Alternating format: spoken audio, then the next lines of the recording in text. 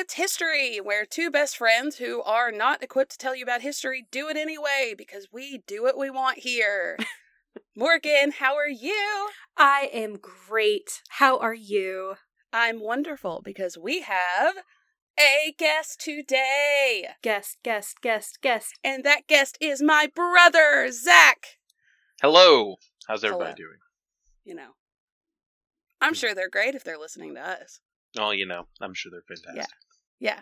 So, if y'all haven't figured out by the title of today's skit, Morgan, you haven't figured out what we're talking about today. I'm not. So I'll just tell you. We're going to talk about NASCAR! Oh, boy! Yeah! Raise Dale! Oh, my God. Dale ain't dead, he's a lap ahead. Oh. So, I brought Zach on because growing up, he loved NASCAR, and he still enjoys it, I'm sure. Oh, yeah. Oh, yeah. So, what better person to have to talk about it today? So, and I'm kind of, and I'm kind of making him be part of the skit, Morgan, so this is fun. Mm-hmm. That's fine. So, are y'all ready to get into it? Mm-hmm. Okie dokie. Let's do it.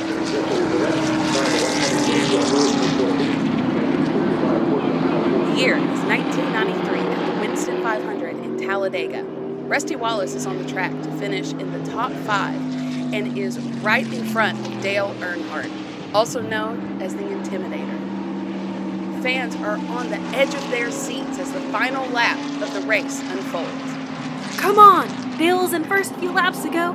How did he get all the way back there? Oh, don't worry. I'm sure they'll still finish the top 5. Wait, what's he doing? In the blink of an eye, Dale bumps the tail of Rusty's car, sending him into a spin-out. No, Rusty! No! Rusty, no! Go Dale! Oh! Not Rusty! The car turned backwards and sent Wallace airborne. The car does a series of flips and cartwheels. All the while, panels and pieces from the car go flying. The car came to a stop, finally, upright, and was little more than a roll cage and an engine. Holy shit, you can see straight in the car. What the hell was that? Did Dale win? That's what you're worried about right now? That wrecks happen. I can literally see Rusty moving around right now. He's fine. But still! Hey, it's like Kelly Yarborough once said, driving a race car is like dancing with a chainsaw. Thankfully, the wreck only resulted in minor injuries and a hand cast for Rusty, and he would go on that season to win 10 more races and finish second in points behind no other than the Intimidator himself. This isn't the first incident like this in NASCAR history, and we can guarantee it won't be the last either. Weird thing about going into that race, by the way, Yeah. Rusty Wallace at the time was in the points lead. He was winning the championship, and Dale Earnhardt was second. So that was a little strategic. Wow. You would know that off the top of your head. Oh my God. Hey, you got me on here for a reason, right? I know. Also, Yeah. I have a question. So while I was researching that skit, or, that wreck, they said in the video that he was going to be credited with a 6th finishing position. Mm-hmm. Why? Is it because he was purposefully bumped and wrecked? Yes, they gave him a 6th place finish because he was wrecked. Because it wasn't like his bad driving; he was wrecked. Yeah, and it's kind of controversial at that point. But at that point, it was kind of controversial to like award somebody a points finish, and they just don't do it anymore like that. It's just like kind of like now it's kind of the approach of it happens. Oh, okay. So now they wouldn't things were do that. Things are a little less refined, or things were a little less refined in in the 90s. Yeah. It's not like as strict. But if I could speak, it's not as strict and structured as it is now. But Okay. I mean, it's kind of not great. Yeah. I mean, and that's just I where could he was see. Yeah, I could see how that. How you would want to do that because it wasn't his fault, but also I could see the controversy in that because it's like you're racing. Wrecks are going to happen. Yeah. Also, it's like a lot of people thought he would like need to finish last because his car was technically wrecked. But the rule is if you finish the line, right? Mm-hmm. If you finish, and you cross the line, okay. If you cross the line, even if your car is totaled, if you cross the line on the last lap, that is where you finish. So his car was totaled, but he did cross the finish line technically while his car was flipping in midair. Oh my god! So he just got shit. sixth. Well, Yeah. I mean, Well, he finished, and they're just like, well, we could make him get a DNF, but he technically finished because his car, at least what was left of it, did cross the finish line. So here you go. got sixth on a technicality. I can't remember what is it. Is it Talladega Nights where they just foot race across to the finish line? It is. Yeah, that wouldn't count. That one would not count. Just carry a tire with you. My car crossed.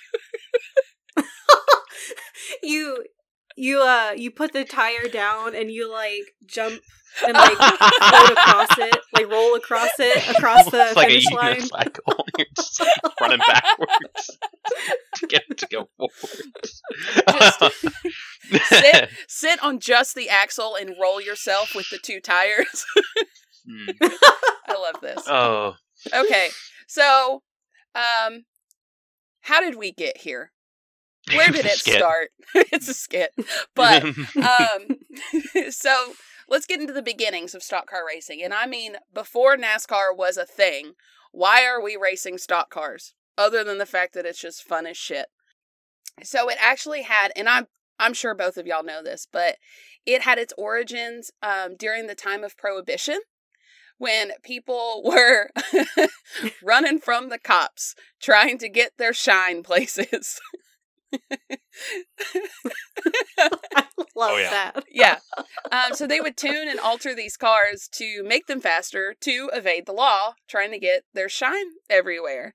And later on, they just started racing for fun, and it started to become more popular in the southern states. And that's really the main reason. It has its origins in the South-ish.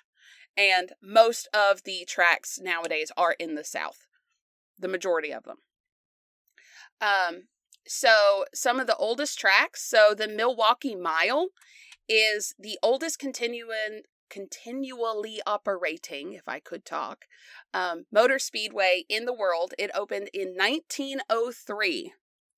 And in 2024, it will host the NASCAR Craftsman Truck Series and the IndyCar doubleheader weekend. So we're not looking at like the Cup series on that track, but it is considered the oldest. And then Indianapolis Motor Speedway was built before World War I. And that was the first event at the track. The first event at the track was a hot air balloon race. Why? That's my favorite stat. That's my favorite little. It's interesting. It's like, all right, we have a car speedway. Let's have a hot air balloon first. Yeah, you know. Let's race something that doesn't require the ground. How do you race hot air balloons? Fuck if I know. That's a good question. They're not very good at going forward fast. They only go up fast. What if you just had? Have you ever seen, like, the baby races where they put babies on one end and another parent on the other? Mm-hmm. That's how I imagine it would be that much of a clusterfuck. They're just going all over the place. Imagine. Wherever the wind takes us. Yeah. The finish line is whatever direction the wind is blowing, roughly like 500 yards that way. It's just, we'll figure it out. Yeah. Yeah. Their first car race was held in August of 1909. Wait, was it 2 months later just because that's how long it took the hot air balloons to finish? those poor people were watching for 2 months.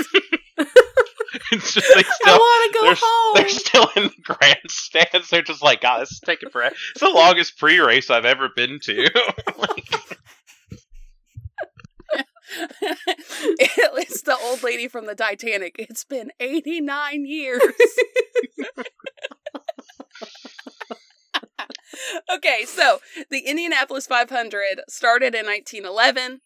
But NASCAR did not get that track, did not acquire the track until 1994, and it's still being used in NASCAR races today. So, a big notable event.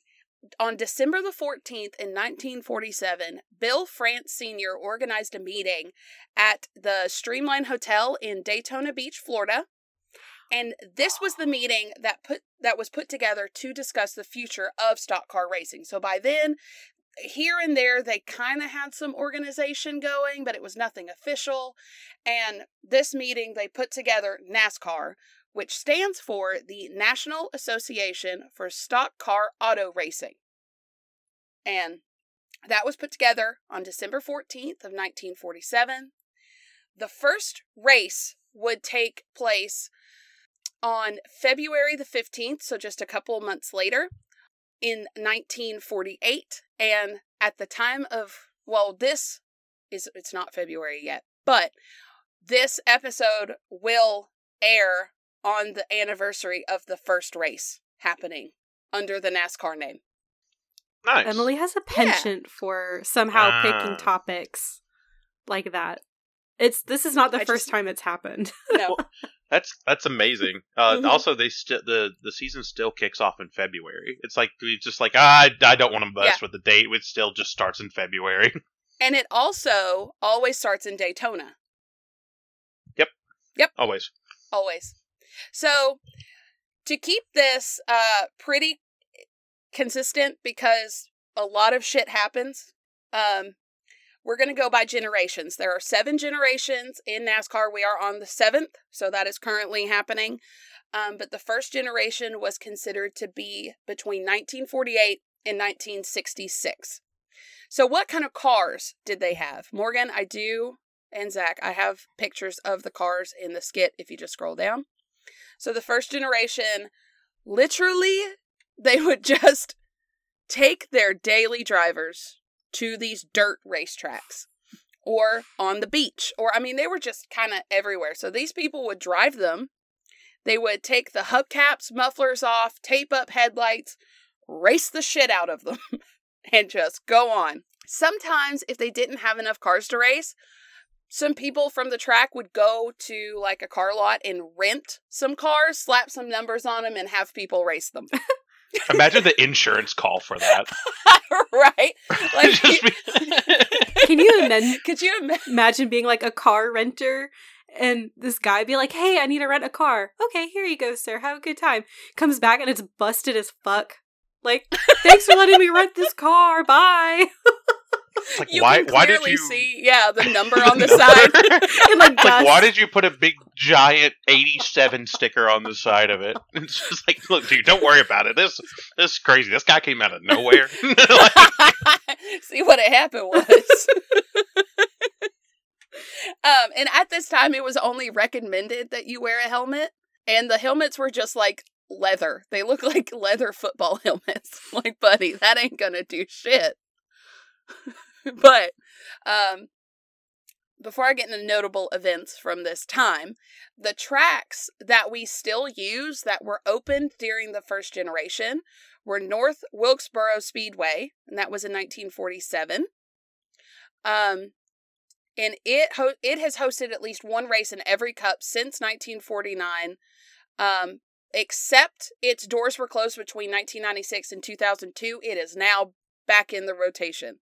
We've got Martinsville Speedway in 1947, Darlington Raceway in 1950, and that was NASCAR's first super speedway.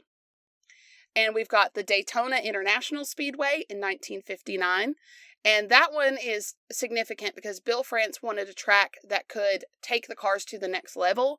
So that's when we start seeing the 30-degree banking on the sides, and it's 2.5 miles. So for it to be a super speedway, I believe, tell me if I'm wrong, Zach, it has to be longer than a mile? So it's there's a couple different classifications. Super speedways, at the time, Darlington was called a super speedway, but that's not really the classification anymore. Really, the only 2 super speedways are Daytona and Talladega. They're at least 2.5 miles long. And what makes them a super speedway is speed is the only thing you really care about, because you don't have to hit the brakes. The tracks are so big that you rarely ever have to just let off of the gas or, hit the brakes in any way whatsoever. You were just throttle down the entire time. Got it. Mm-hmm. But at the time, Darlington was a super speedway because the cars couldn't get fast enough to really have to worry about those specific corners. Yeah. But now Darlington is not considered that. It's Okay. actually one of the shorter ones, one of the shorter tracks. Yeah, I think it was just barely over a mile when I was looking at it. So we've also got Charlotte Motor Speedway and Atlanta Motor Speedway were both built in 1960, and then Bristol Motor Speedway in 1961. So some notable events that happened in this first generation, like I said, on February 15th, that was the first race in Daytona Beach, and it was at the Beach Road Course. So obviously the International Speedway had not been built yet, but it was on the Beach Road Course, and Red Byron won in his Ford. On June 19th of 1949 was the first NASCAR strictly stock race. So that is currently the Cup Series, and it was held at the Charlotte Fairgrounds Speedway, and that was only 0.75 miles. And in that race, Jim Roper won the race, Bob Flock won the first pole, and Sarah Christian, who finished 14th, is credited as the first woman to race in NASCAR's premier division. Very cool. I did not know. Yeah, I did not know that. Jim Roper competed in a borrowed Lincoln Coupe that he drove from his home in Kansas all the way to Charlotte. And then he won. The fact that he borrowed the car. He borrowed it, drove it from Kansas. What if he didn't tell his buddy what he was using it for? He's like, hey, I gotta drive to Charlotte this weekend for something. Can I just borrow your car? Do you want to hear the worst one? No, Lee Petty rolled his borrowed Buick in the race, and then him and his family had to hitchhike home. Oh my god. They're just fucking about out there. Can you imagine the story he had to tell the people that were picking him up? It's you're not going to believe. It's like, I need a ride home. You're not going to believe this. Oh gosh, imagine telling the people he borrowed the Buick from. Mm-hmm. Hey, so funny story. I think I've bought your Buick. I'm giving you the money right now. Where is it? Don't worry about it. What Buick? What Buick? You just gaslight them. You never owned a Buick. What are you talking about? Who are you? I've never seen a Buick in my life. What's a car? I don't know how to drive. Okay, so on October the 16th of 1949, Red Byron won the first NASCAR Strictly Stock Championship. Again, that is what the Cup is now. Morgan, you're gonna fucking love this story. Okay. In the 1953 series, or season, at this point, we're getting into, like, owner-driver situations. So, Tim Flock drove for the owner of the car. Okay. And the owner had a pet monkey named Jocko Flacco. And Jocko Flacco rode in the car for 8 races. They gave him a little outfit that matched. They made him a harness, and he would wave at other drivers as he went by. What a distraction. I know. Imagine trying to pass this guy, and the monkey in the passenger seat just waves at you. Like, how do you pass him? Like, I don't know. The monkey would laugh at the other drivers. Like,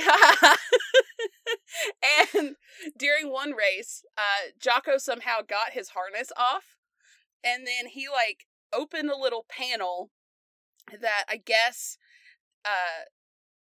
Tim Flock would, like, check to see how his tires are doing or something like that. It was like, it just looked at the ground. And Jocko opened it up, got hit in the face with a pebble, freaked the fuck out, and was, like, getting all up in his face. That's what I was concerned about. Like, why would you have a monkey in a car that could, like, tear your face off? So he's just panicking. It's not, like, hurting him, but so Tim whips it into the pit stop, hands the monkey out the window to the pit crew, and then just speeds off. So the monkey's like, what the fuck? And they kept him hidden from, like, the NASCAR officials. And Tim Flock won that year because the monkey kept distracting the other drivers. He won The 50s were such a different time. they were just doing shit. Like, let's just see what we can get away with. We will have a tiny jumpsuit monkey named So Jocko cute. Flocko. Jocko Flocko. Hold on. I forgot to put a picture of him, and I want you to see. I need to see Jocko his... Flocko. Okay, just Google Jocko Flocko. Okay. And then hit images, and you'll see little... He's in the number 91 car. He's so tiny. He's so little. Dude is just... He's having a time. He's just I love hanging the out. best thing is not even like the pictures of the actual like Jocko Flocko and like the car and stuff. Oh. It's just the art. The people Oh, have yeah. just driven or like, you know, like There's a whole video of that. It's in the sources. So phenomenal. y'all, if you want to watch it, it's in our sources in the show notes. It's like, it says something like Jocko Flocko video. But yeah, he was just hanging out, and apparently he had a good time. He was enjoying himself. Till he got hit in the face with a pebble, but I mean, Yeah. to be fair, I wouldn't have a good time after that either. No. So, okay, back on track. Oh. So, moving on. I know, look at I him. just found one where, like, you can see, like, him wearing his jumpsuit, and he's got the little 91 and his tail sticking out. I'm sorry. That's really cute. Anyway, go ahead. I knew that was going to be your favorite part of this whole thing. So, another significant event in 1959, Jim France, son of Bill France Sr., joined the staff at International Speedway Corporation, or ISC. And he worked in all phases of operation in the early years of the company, moved up to vice chairman, vice chairman / executive vice president of NASCAR before ultimately being named chairman. So there's another France family member in here, and you'll see that a lot, that it's actually a very family-run organization. Are we talking about, like nepotism family run, or, like... I don't know. Just, like... How do you feel about it, Zach? Okay, the first Frances were great. Yeah. When we get into the later generation, the latest France, whom I will not name yet because obviously we'll get there, has made questionable decisions as far as the direction of the sport is concerned. Oh, okay. Well, yeah, we'll definitely get into that later. I see. That's why we have Zach, because I don't know. So on February 22nd of 1959 is when Daytona International Speedway hosts its first Daytona 500. Is it 500 laps or is it 500 miles? 500 miles. So whatever 250. Yeah, whatever the numbers are at the end of the races, that's how many miles that they drive. So it's a Got 2.5 mile track. They run 250 miles. Okay. Or 250 laps, rather. Got it. So more than 41,000 fans attended this event. The winner wasn't decided until 61 hours after the checker flag flies because of the photo finish. They could not decide Really? who it was. Lee Petty was declared the winner by 2 feet after conclusive evidence from the newsreel. Wow. 2 feet. You know, so this... We did not do this on purpose, you guys, but my next episode's also going to be talking about races and Oh my wins. God. Get out of my head! Like, We do this all the time, Zach. We always have like the same kind of topics. The brains just in sync. Yeah, we're melded. Yeah. Completely. it's not about cars, but it's about a very famous racer. So I love this. This is my when you were favorite talking about like podcast. winning by 2 feet, I was like, oh my gosh, like, in my episode, I talk about, like, how the person I'm talking about, like, won by so many margins or whatever. So, anyway. Oh my gosh. Anyway, continue, please. Yay, racing! So, on December 1st of 1963, Wendell Scott becomes the first black driver to win a race in NASCAR's Premier Series, beating Buck Baker at Jacksonville Speedway. So, go Wendell Scott. Yeah. So, on to Generation 2. And this is between 1967 and 1980. This is when we start seeing more changes in the cars, and they're becoming less stock. So we're not under any illusion anymore. These are not stock cars. At least. Just rolled them right off the lot. They kind of look like it a little bit, but they're not. You know, they're race cars. You're not borrowing your buddy's Buick and flipping it in Charlotte. That's for sure. No. I mean, Morgan, if you scroll down to the second picture, you'll see this does not look like a stock car at all. No. And so they did start mandating full roll cages that were welded onto the frame. So this is when they're starting to worry about safety. Starting to. It took them 20 years to kind of be like, this might be a little dangerous. Yeah, this is not a suggested helmet wearing. Please put on your helmet, sir. And the cars started to not have opening doors. Oh. So this is when you start seeing the drivers go through the window. I thought this happened way later. Yeah. But I don't know. Zach, why do they not have opening doors? But to my understanding, now this may not be 100% true, but the mechanics at least now, the mechanics that like opening a door, like door openings and stuff. What if it just flies open in the middle of the track? Fair. Like, you're just driving and like a couple screws come loose because you take a hit or something, and all of a sudden you just don't have anything between you and another car going 200 miles an hour. Okay. Yeah, Valid. I didn't know if it also had to do with like lessening the weight or like maybe stability the structure or roll cage. Yeah. Weight distribution is also a big thing, but from what I understand, what they did at first though was they just welded the doors shut. From what I remember hearing is what they would do is they would just literally take just a welder and go and then just weld the door shut and be done with it. Take all the interior bits out of it and that's it.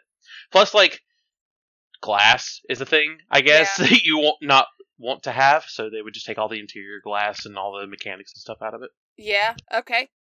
Nope, that makes total sense. And they also started doing other modifications, and as you can see in the picture, these are big, heavy, like, powerful muscle cars. They are focused on muscle. I want it to go fast. So they're not caring about aerodynamics. They're not caring about anything like that. They just want to make the fastest car possible. And so most crew chiefs on the team also knew how to build engines and knew how to work. And they were doing things like in garages. And I mean, I'm sure some of the people who had more money had better setups, but we're still not completely away from its roots of like anyone can drive here. They just knew how to make it faster. And they also had less emphasis on handling as well. So tracks that were built during the second generation were Michigan International Speedway in 1968, Dover Motor Speedway in 69, Talladega in 69, and Pocono Raceway in 1971. Talladega had a really fun in quotation marks history behind it. Apparently, they built it. It was supposed to be, I think, in one of the Carolinas, but they wouldn't, like the state at the time wouldn't allow races to happen on Sunday because it being a holy day. So they were like, fuck you, fine, we'll go to Alabama. Alabama. So they got this like old air base or something like that and built the track on it. And they finished building this track literal days before like the first races would start. And the racers came and they drove on the track, and they realized that the track was absolutely shredding their tires. I mean, they would make it just a few laps around, and they were just, basically exploding these tires. And the two tire companies, I believe it was, Firestone and... Goodyear's what they use Goodyear? now. It could have been Goodyear then. I think it's Goodyear and Firestone were the two competitors. And Firestone was like, look, we cannot get you a tire that's going to handle that in time. We're out. You guys race on whatever tire you want to race on. And Goodyear was like, nah, we think we can do it. And a lot of the racers were like, we're not going to race because we like to live. Mm-hmm. We do enjoy the breathing thing. So, like, at the last minute, all these racers boycotted Talladega. They were like, we're not racing in this, and they left. It was like 3 NASCAR racers that actually stayed, and in the last minute, Goodyear came through, gave them the tires that actually held up surprisingly well, but the problem was they only had 3 drivers. They only had 3 cars. That's not a race. So they went out to another like division and just were like, hey, y'all want to come race today? So we had like these 3 like official NASCAR drivers and cars, and all these other people, random people. Some other random dudes. Just we have NASCAR and the fellas. We got NASCAR and Jim Bob from around the corner. Racing. He owns a liquor store. And this is, Morgan, this is giving like Olympics of 1908 vibes. Yes. For sure. But they finished the race. The tires held up well, and the fans loved it, and they were afraid that people wouldn't come and watch the race, so they were like, hey, if you come and watch Talladega, if you come to this inaugural race in Talladega, we'll give you free tickets to another race. Because the builder was in debt to his eyeballs, and he was like, I need people to buy tickets to this race so I can pay for the fucking racetrack. I mean, that's not a bad deal. No, people came in droves because they're like 2 races for the price of 1. Hell yeah. Done. Modern day Ticketmaster would never. Yeah, no, absolutely not. They charge you double for the audacity of the idea. You thought you could get a 2-for-1 deal from us? Well, we're going to charge you double and give you 1 event. How's that a 2-for-1? We'll give you a 1-for-2 event, bitch. So, some notable events that happened in the second generation. So, in November of 1966 was the first race of the 1967 season, and it was raced in Augusta, Georgia, where Richard Petty won his first of a single season record 27 races. So, he won 27 races out of, I believe it was... 48. 48? They were running 48 races, like 40 to 50 races a season back then. That's a lot. Yeah, that's how he has 200 wins. Jesus Christ! But just how dominant he was in that season. Yeah, that's like half of them. There were 48 races in a season. Uh-huh. He led a lap in at least 41 of 48 races. So at one point, he was in the lead in 41 of 48 races. He led 44% of all laps ran in that season. My God. I have a question, because I have an answer. Don't know anything about racing, just from what I've picked up living in Tennessee my entire life. Is Richard Petty Lee Petty's son, or are they related? Yes. Okay. Yes. Yeah, I think it's the Petty family had like 4 generations of racers for a while. It's really funny because that story earlier about Lee Petty, like his family hitchhiking home, Richard was probably one of the kids having to hitchhike home. Probably. After the race. And, that kid, instead of being traumatized, was just like, this is the best experience of my life. I'm going to do this. He's like itching for more. Daddy, when are we going to go race? Go hitchhike again. No, he was dominant in that era, and just the fact that he led in 41 of 48 races, Yeah. led 44% of all laps ran in that season. At one point, he won 10 races in a row in that season. Damn. Good God. And he was just, it was everyone else was literally racing for second the majority of the time. Oh my God. Damn. Well, I mean, he is known as the King, so. Yeah. Yeah. Mm-hmm.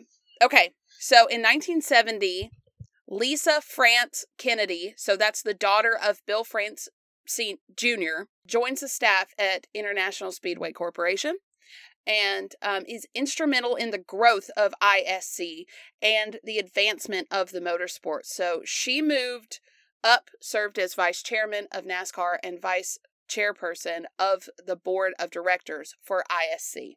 So, more family. Yay. Yay! So on January the 10th of 1972, the founder of NASCAR, Bill France Sr., hands over the reins of leadership to Bill France Jr., who becomes the second president in NASCAR history. So in the second generation is when we start seeing the emergence of Dale Earnhardt Sr. I am going to get into his life. I couldn't get into the life of every important NASCAR racer out there. I wish I could. Dale's my favorite, so we're going to talk about him today.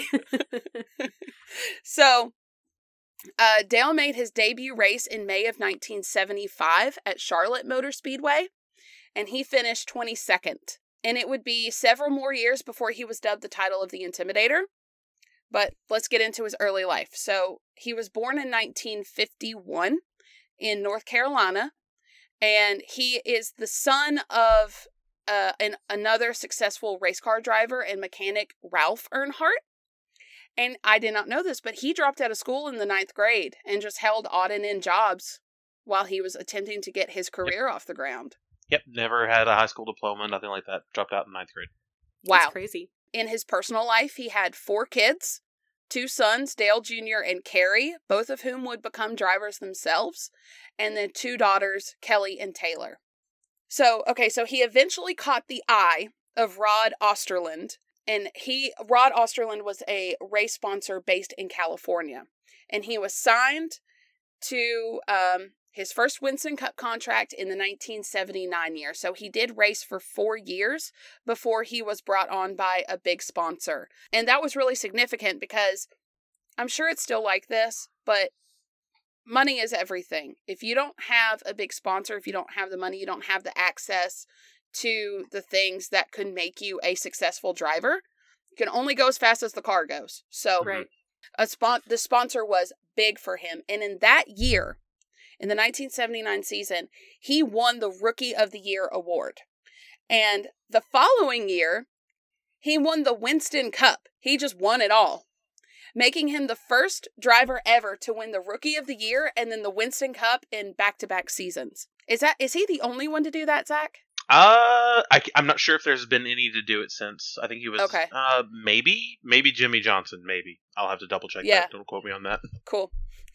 So in 1981, Osterland sold the team to J.D. Stacy, and apparently Dale and Stacy did not get along. So Dale signed with Richard Childress that year, and then after that year, spent the next 2 years with Bud Moore, who just had more opportunities for him. But then when Childress's race team got the funds and got themselves off their feet, Dale went back and raced for Childress in the 1984 series, and that's where he stayed. He won 4 races in 1985, then won 5 races in the Winston Cup in 1986, and then in 1987, he won the Winston Cup for a 3rd time, winning 11 races and finishing within the top 5 in 21 out of 29 races. That's Just insane. fucking killing it. This is also the time where we start to see, like, they're not running 50 races anymore. Right. Going down to like 30-ish, that area. Is there a reason they did that? Money. Oh. It's expensive. Yeah, it's expensive to run cars 50 times a year. Yeah. Well, I mean, I was watching a video, and I think in one of the later generations, they mentioned, they're like, oh, well, this is, they're thinking about cost savings. we're going to run this car 16 times this race. And I don't think it really, like, dawned on me that they're not racing the same car the entire season. No, like, the cars not at are all. just going to give out on them at some point. Mhm. And the fact that they were bragging about being able to use it in 16 races was just mind-blowing to me. That is an absurd number of races to be able to use one car. Normally, Yeah. like 4 or 5, maybe. Jesus if Christ! if you get lucky and you don't crash. Or, okay, so this is another weird thing too. The winner of the Daytona 500, it is contract. You cannot get around this in any way. The winner of the Daytona 500 has their car taken away from them and put into Daytona's Speed World, their like tourist display thing. So when you go to Daytona after the Daytona 500, the car that won is just sitting there, and the teams can't use it anymore for the entire year. Do they get it back the next year? Yeah, but I mean, there's so many rule changes that you can only use bits and pieces out of it. Wow. The year after, let's see, Dale Earnhardt Jr. won his first Daytona 500. Mm-hmm. The year after that, or the Daytona race after that, there's always one in February, and then there's one later on in the season. Yeah. And he was in an interview saying he wished he had that car back because it was a lot better than the car he had at Daytona, the second Daytona race. No! Yeah. Oh no! He's like, yeah, this one's not nearly as good. It doesn't feel as good. It's not as strong, you know. I could just see, like, in the middle of the night trying to switch out the cars. just Mission Impossible car swap. Like, Yeah, but you never could. You start that thing and it's going to alert 3 neighborhoods down. So I mean, it's just like, you know, as far as just cost and everything is concerned, there's just another layer to it, though. Yeah. Just imagine you spend, you know, $250,000 on a car, and then you win a race, and you're like, this is awesome. And then Daytona is like, yeah, cool, this is ours now. This is our car. I'm going to take that. Thank you. Yeah, thanks. All right. Is there a reason why that is the case? Like, why that happens? It's just the most prestigious event. The Daytona 500 is by far the most prestigious event. It's the crown And- jewel.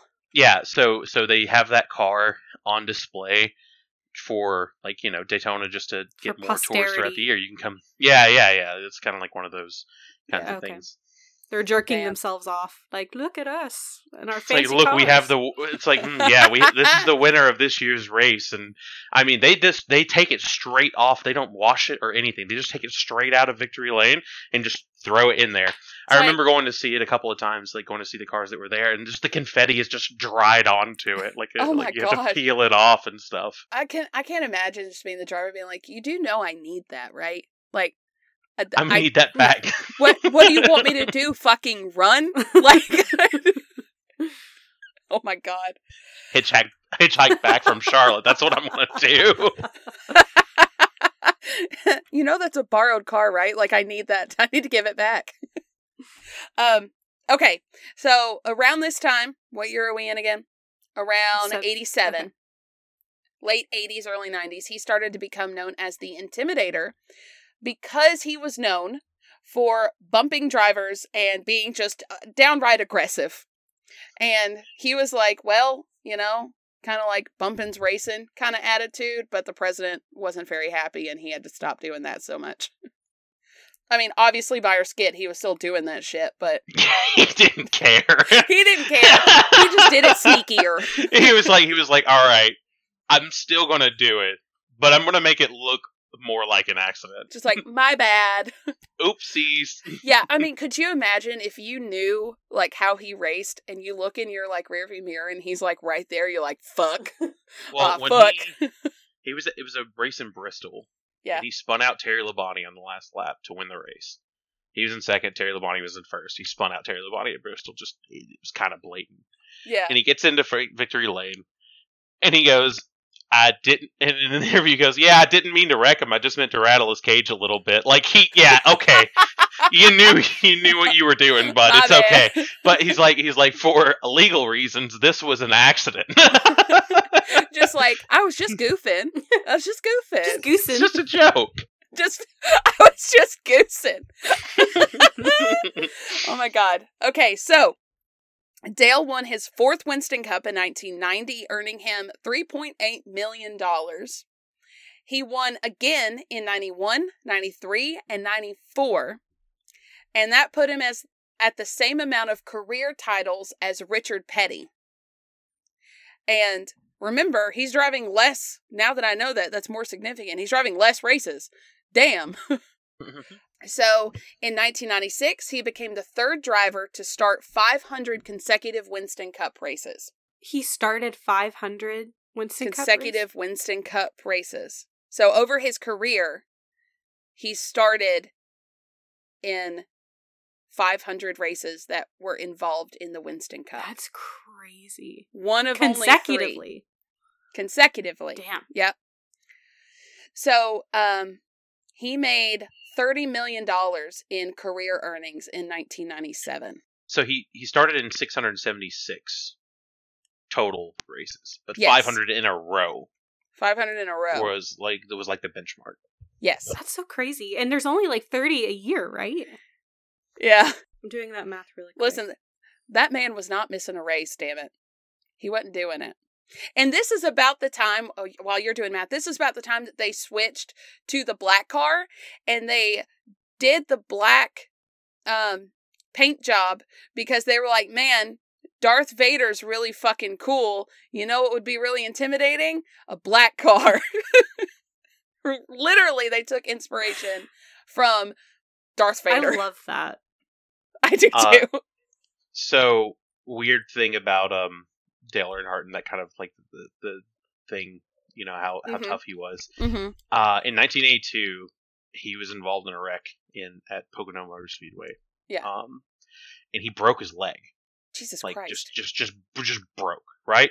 Yeah. And he was like, could be worse. And he later on in that season, he just kept going. That's crazy. Just kept racing? Was it like his left leg? So like. They have 3 pedals. Wait. There's a clutch. Wait. Yeah. I was about to say, are they automatic or are they not? No. Oh no. He's fine. You know what? Good for you, Dale. So Good for I you. did the math, and that's like, if he did 30 races a year, he had to race every race for over 16 years. Yeah. He started in, what year was it? 79 to 75, 75 to 2001. He did it in that amount of time. Yeah. Now you also have to think about like there's some races that got canceled. They were like for weather, things like that. Yeah. Damn. Yeah, everything. Yeah, he started all of the ones that were racing. Damn. So all through that time, he still hadn't won a Daytona 500, which again, is the crown jewel of the Cup races. So he had come close multiple times, but had like bad luck during the race. So like mechanical failures, hitting something on the track, things like that would just stop him. And he won. He hit a seagull one year. What the fuck? Mm-hmm. A seagull was flying down the back straightaway. And he hit his car with a seagull. Oh my god. That sounds like that time, Zach, we were driving down the road and a squirrel fell out of the tree and hit the windshield. Do you remember that? Mm-hmm. Yep. Yeah, some fucking shit. The wildlife needs to fuck off. I bet that seagull was atomized. Okay, so it was in 1991. He was in the lead. He was in first place. And just this seagull just done. Was this seagull deaf? Because I can't imagine a seagull willingly going into something that makes that much noise. I don't know. He was just confused. What's going on here? It just reminds me. Oh, a hot dog. Boof. Mine?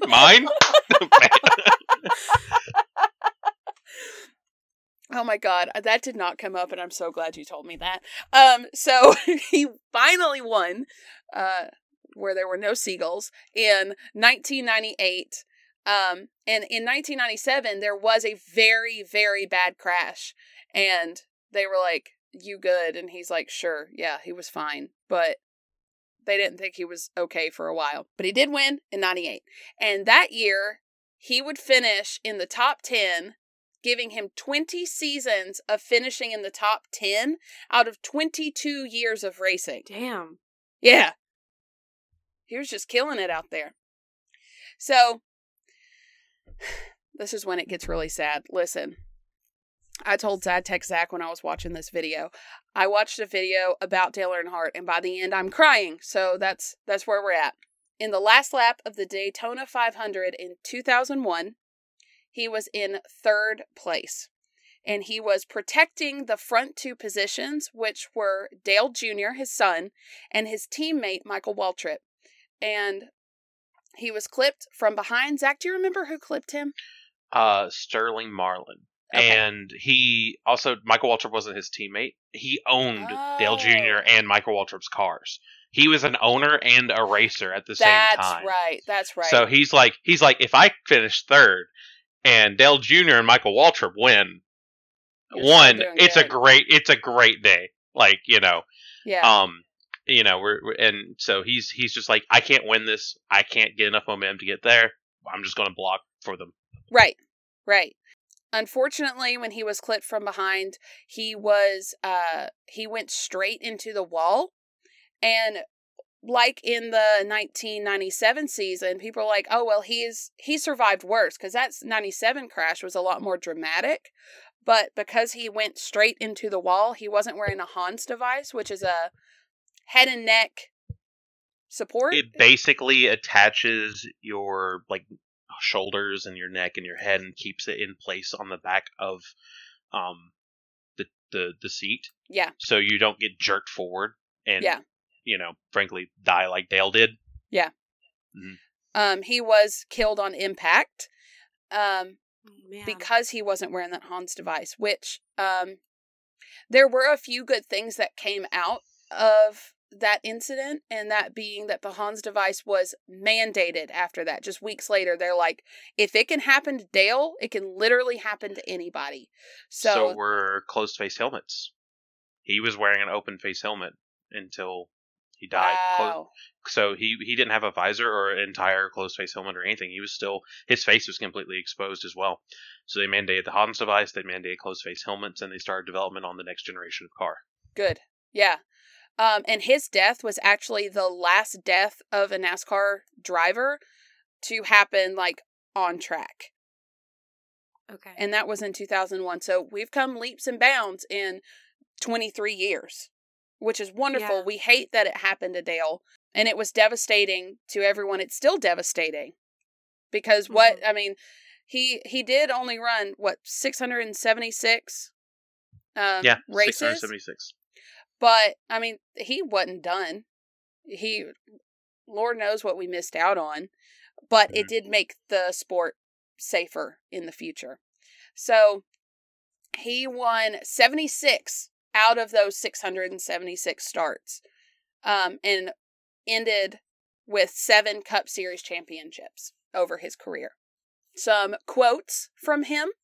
2 of my favorite things are my steering wheel and my Remington rifle.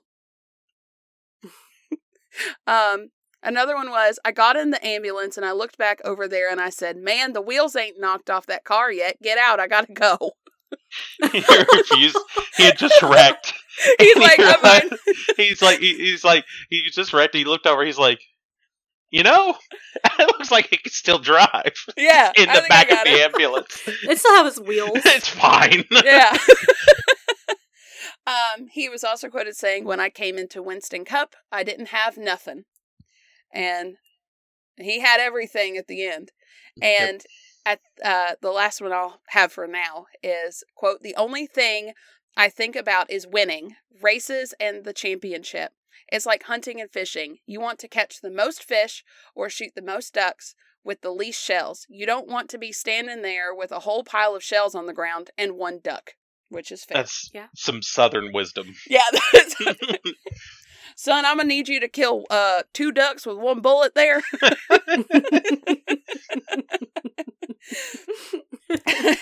So we're going to back it up. If I'd quit moving my fucking chair. Okay, we're going to back it up. Back to 1977. I just wanted to get into Dale Earnhardt's life because it needed to be said. So we're still in the second generation of cars. So on February 20th of 1977, Janet Guthrie becomes the first woman to compete in the Daytona 500. She qualifies 39th and finishes 12th. Zach, please explain qualifying and then like racing and how that applies. Okay, so qualifying is basically every single. It's changed a little bit throughout the years, but this is I think it's gone back to the normal thing now. Each car goes out individually and sees how fast that they can go. Because what you don't want is the fastest car in the field in the back and the slowest car in the front, and it causes this giant cluster in the middle. Okay. So they go out and they each run in 1 or 2 laps depending on the track, and the cars that go fastest start in the front. Okay. And then the cars that go slowest start in the back, and it's just an order. Okay. Mm-hmm. So she qualified at 39th and she finished 12th. So that's so significant improvement. That's awesome. A big margin, yeah. Cool. So that's really more like her skill as a driver versus just like the speed of her car. Apparently her car was not that fast and she was just good enough to get it up to 12th. I don't know the circumstances of this race specifically. Yeah. But there's also one more practice generally between qualifying and the actual start of the race. So they may have found something in that practice session where they could just make the car a little bit faster and then she just gets up there. But either way, Daytona is a very skillful track because of the way that you never let off the gas. So you have to you have to find like openings to where, normally it's not there. It's hard to win. Yeah. Okay. Well, hey, good for her. Damn, that was in 1977. So February 18th of 1979, CBS prevents the first live flag-to-flag coverage of a 500-mile NASCAR event with the Daytona 500. So a lot of firsts are happening at Daytona. This is funny as shit. So at this race, Richard Petty avoids an incident between Cale Yarborough and Donnie Allison on the last lap of the race. So Cale and Donnie get into an accident. Richard Petty is able to get around and wins the race. While Richard Petty is actively winning the race, Yarborough and Allison, and then Bobby Allison, get out of their cars and start fighting in the infield around turns 3 and 4. Oh, no. I can't remember if it was Donnie or Cale, but during the fight, one of them just took off their helmet and just started swinging their helmet at the other person like a weapon. Oh.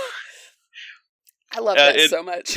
It's just, alright, you want to go? I got a helmet, just let's go. I was going to win this fucker, and then just like, oh my god. They just started swinging. There was very minimal talk. I think if I remember seeing the video correctly, they just get out. One of them kind of like does like the shoulder shrug thing that you do at each other, and then they just start swinging at each other. Like, and imagine this being on the first live coverage of the race. Yeah, because they didn't take I forgot it was the first. It was the first live event. It was the first live event of a NASCAR race, so they got the camera over there. So it's like, oh yeah, family friendly fun, and they just start fighting. Like, oh my god! I'm just imagining, like, I haven't seen the video, but I'm just imagining like the camera going from like Richard Petty winning and like swooping over the track to focus in on these guys fighting in the infield. Yeah, Richard Petty won, but look at these guys. Yeah. Who's gonna win this? and then Bobby Allison sees his brother in a fight. Yeah, it pulls just pulls off. He just pulls up. He's like, all right, let's go. Fuck this race. I gotta back up Donnie. That's the best moment ever. Okay, so November 18th of 1979, Richard Petty wins his record-setting 7th series championship. So he wins his 7th series championship in the same season that, for reference, Dale Earnhardt gets his first sponsorship. That's when that happens. Okay. I know we kind of went forward and then back. So on to the third generation. This is between 1981 and 1991. significant car changes in this generation. So the wheelbase went from 115 to 110. So that made the cars a little smaller. Bigger emphasis on handling and aerodynamics. And that's when we're starting to see more of like the modern look of the NASCAR cars. So, we skipped one. So it's the number 28 one. And then people with more money really started to excel in this sport. And they started to become more like race cars and less like stock car looking. And then they're a lot more rounded. Yeah. I'm sure a lot more aerodynamic. Oh yeah. They figured out that it doesn't matter if you have 900 horsepower if you drive like a brick hurling through water. Yeah. Yeah. And they started to do more aftermarket and specialty built components to replace the stock ones. No one's under the impression that these are stock anymore. We're just keeping stock in the name of NASCAR because I think any other letter would sound stupid. So yeah, I can't even think of one. Like a manufactured car. Manufactured I don't know. NASCAR. Stock. You could do just instead of stock race cars, a NARCAR. NARCAR. That doesn't sound like narwhal. Yeah, I'm out here running my narwhal car. My NARCAR. NARCAR. You can't say that without a southern accent either. NARCAR. NARCAR. It reminds me of the character from the Amanda Show. NARCAR. Oh my god. So, tracks that were built in the third generation were Richmond Raceway and the New Hampshire Motor Speedway, and that was in 1988 and 1990, respectively. Mm-hmm. And then on July the 4th of 1984, Richard Petty earns his 200th win in the Firecracker 400 at Daytona International Speedway, and setting a mark that has yet to be challenged. Nor will it, because they only run 30 races a season. Unless they go back up to 50 races a season, yeah, that's it. Unless you're an old man driving these race cars. Unless somebody like Jeff Gordon comes out of retirement and then is just in there in a wheelchair. Like they have to build a specialty ramp to just get him up like the side of like a handicap van, just into the car. Wait, a 200 or like a scooter that goes like, how fast do those cars go? The 200. 200 mile an hour scooter. Mobility scooter. Oh. With a roll cage on it. Oh my god. Okay, so that's pretty much all that happens in the third generation. We're going on. Zach, am I forgetting anything between 81 and 91? This is really when the sport starts to thrive. Like in this area or in this time frame, like really until like probably about the seen decline in viewership since about 2007, 2006. Okay. And from this time until 2007, 2006, this is when like it's on ESPN every day. It's the sport is thriving.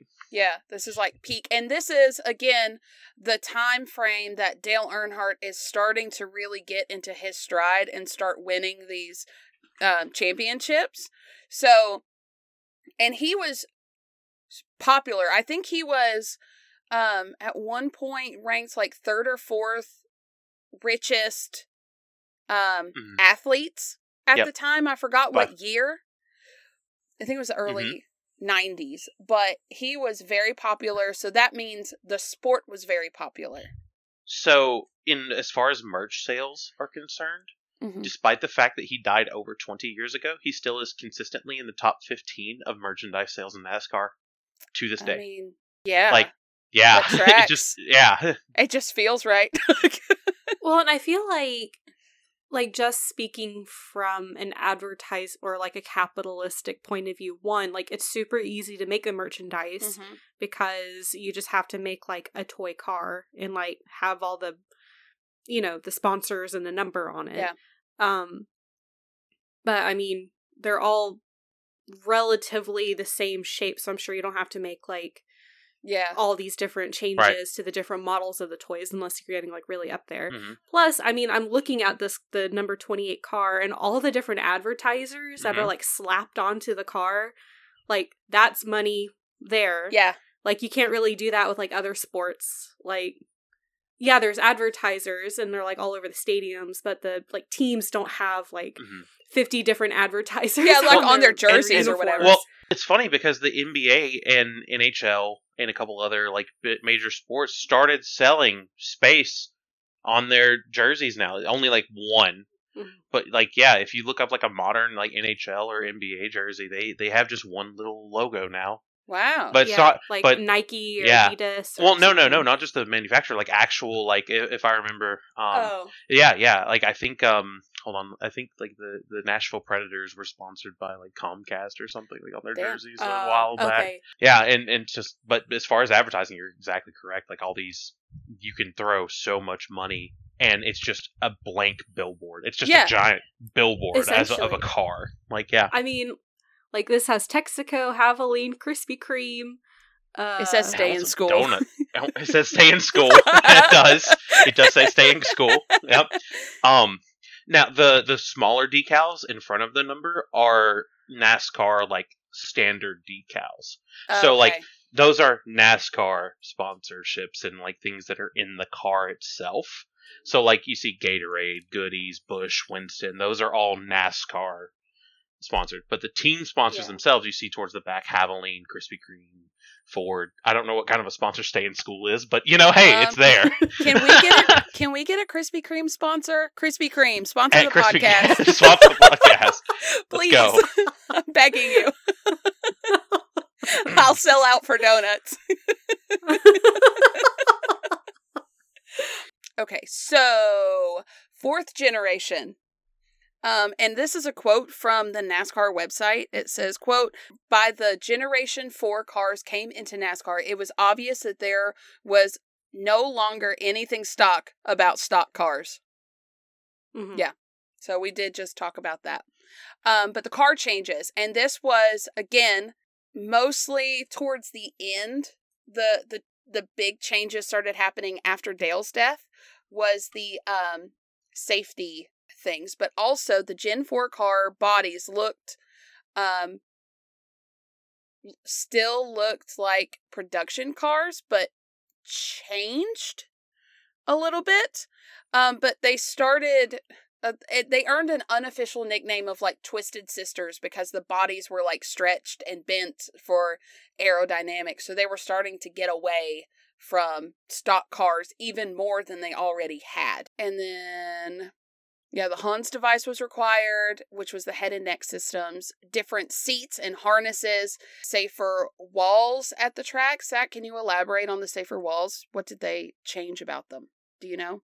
So they're called safer barriers. I was trying to find them. So safer barrier walls, what they are, is effectively they are a 2-wall system. So I'm going to post a picture of it. Okay. So effectively, what they are, is instead of just having a wall, you have 2 walls, and there's a bunch of mesh, and it almost looks like styrofoam between them. Mm-hmm. And what this does is it gives the wall, well, for lack of a better word, give. So when you hit it, the stuff behind it, actually the wall flexes and bends and reduces the impact that the cars actually take. That's very smart. So it cushions it. Yeah. Yep. So imagine like a football helmet has padding in it, right? Between the hard surface. Same sort of concept. Wow. Mm-hmm. That makes really, it's still crazy to believe that it's just like chain link above that as well. One of my stories involves that said chain link in a very scary incident with it. It's really Okay, I can't wait to get to your stories, honestly. Okay, so also every time that a car was wrecked, they would take that car and look it over and find the weak spot so they would know how to improve it going forward. Mm-hmm. And then the roof flaps were a really big improvement, and that prevented the car when it spun. The flaps on the roof go up, and it would cause some downforce and make sure the car doesn't go airborne. Now the flaps only they realized that most cars go airborne whenever they're turned around backwards because they're so focused on downforce in the front that whenever the car went backwards, it actually caused a lift effect. Uh-huh. So when the cars would turn backwards, they were more likely to start flipping up. So they put roof flaps on the top that whenever the car ended up backwards, air would go into the roof flap and then cause it to go straight up. And it would cause more downforce if the car was backwards and prevent the car from flipping over. Genius. Yeah. Such a really simple change. Yeah. Yep. Mm-hmm. And it doesn't have to it's just the wind that opens them up. It's not like anything mechanical or complicated. It's just a simple thing. Yep. So now, at this point, I mean, drivers can take like a 20G hit and just get up and walk away from it, which is incredible. Oh my god, 20 Gs. Oh, yeah. I've just posted a picture of how the safer barrier works and how much of a worse impact that could have been because how much force goes into those walls. Shit. Yeah, he's fine. Oh, wow. It's like rubber. Yeah. Wow. So one source says that some drivers are actually more likely to put their car where it doesn't belong because they know they can get away with it. Yeah, they're fine. They're like, it'll be all right. And since Dale's death, we said that no one has died. Literally, it's just like they're worried about concussions at this point. That's it. Mm-hmm. Which is just incredible. So during the fourth generation, we see a lot of tracks popping up, and this is probably thanks to the momentum from the third generation coming in. So we see Homestead Miami Speedway was built in 95. Texas Motor Speedway and the Worldwide Technology Raceway was in 97. Las Vegas Motor Speedway in 98. Nashville Super Speedway in 2001. It was closed in 2011 and has reopened in 2021 again. It is back on the schedule. Yep. The Kansas Super Speedway in 01 and the Iowa Speedway in 06. So on November 15th of 1992, one of the most significant races in NASCAR history was the 1992 season finale at the Atlanta Motor Speedway. This was Richard Petty's last race and Jeff Gordon's first in the NASCAR Premier Series competition. So 5 drivers were eligible to win the title as the race began. So I'm assuming, Zach, that you could have like 5 because it's like a point thing at the end of the cup. Yeah. At the time, that just means it was mathematically possible for 5 people to win the championship because there was no playoff system. So what you're saying is that is it possible for someone to win that last race and not win the cup? Or Absolutely. To not win that last race but win the cup? Absolutely. That has happened more often than not. Wow. At least now. Like, now with the playoff system, it's a little bit different, but even still, like, you can have a final winner. I remember thinking to myself at one point, because the finale is generally, at least when I was in NASCAR's, like, in my opinion, like, whenever it was at its best, the season finale was always in Homestead, Miami. Yeah. And the winner of Homestead, Miami would often get overlooked. It's like, congrats, you won the race, but we're here but the person who won the championship would end up in victory lane and would be celebrating, and the guy who won the race would just kind of be like, an afterthought. Oh, man. Someone get that man a bottle of wine or something. Pour some champagne on him, too. So in this race, with the 5 eligible winners, the driver-owner, Alan Kulwicki, did I say that right, Zach? Alan Kulwicki, yep. Alan Kulwicki ends up leading one more lap than Bill Elliott to turn the 5-point bonus for leading the most laps, and then won the championship by 10 points. Is that a lot, or is that just very little? That is a razor-thin margin. Oh my god, okay. That's nothing. Like you're talking about one lap basically winning him the championship. Yeah. Also, I want to point out that a driver owner is not uncommon in the sport. I know a lot of other sports, they have owners and then they have players, and they're 2 completely different entities. But here, you could just own your own racing company and still be the driver. And I think that's really cool. Yep. Tony Stewart did it for a long time, too, in the modern era. Yeah. And also, Dale Earnhardt never raced for his own company. No, he never raced for his own company because then if he wrecked a car, it would come out of his pocket. But, so it's best to just, you're racing. And we all knew he was playing fast and loose. Yeah, so it's better to have Dale Jr. and Michael Waltrip race for him. And then he races for somebody else. I love that so much.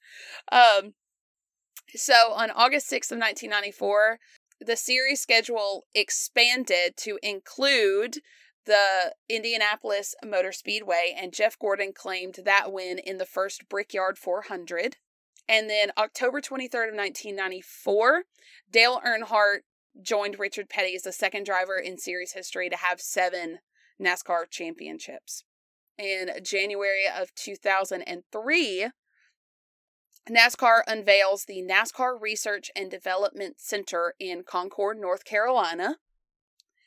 And in 2004, NASCAR begins its first season under the banner of Nextel, with the series becoming known as the NASCAR Nextel Cup. Is it still that? It is not.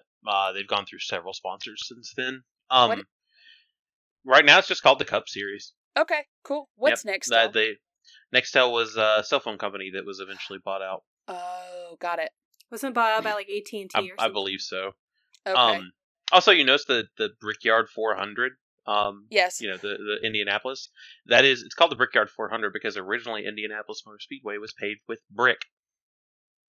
What the fuck? It was just a brick racetrack. Yeah. Could you imagine racing on? I'm just imagining driving on a cobblestone road, and that's what I feel like it would be. The old like. Roman Rome, but you're in a NASCAR car. Go. Oh no!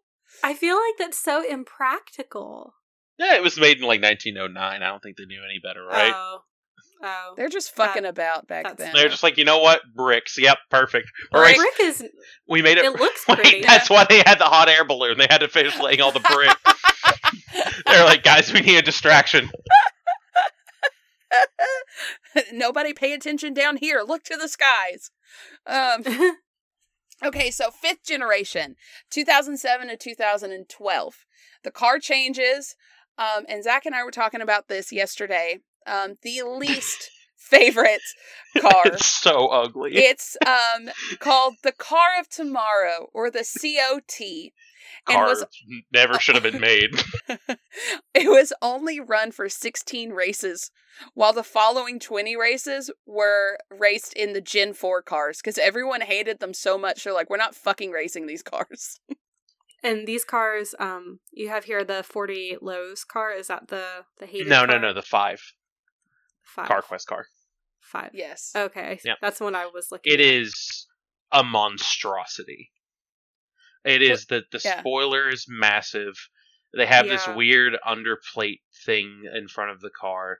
It doesn't even look like a real car at this point. It looks like a toy. Yeah, it looks like something that like a 7-year-old like came up with in his bedroom. It's just like, hey, it's like, all right, Jimmy, I want you to design the next NASCAR car, and he just draws a massive wing on the back, like because he watched all the Need for Speed or he played all the Need for Speed games and watched like the Fast and Furious movies. He's like family, and then just draws this thing.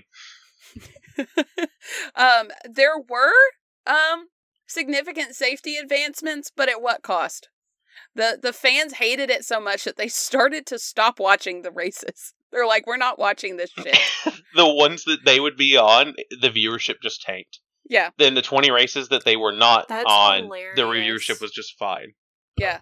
Is it just me, or do the headlights look like actual peel and stick stickers? They are.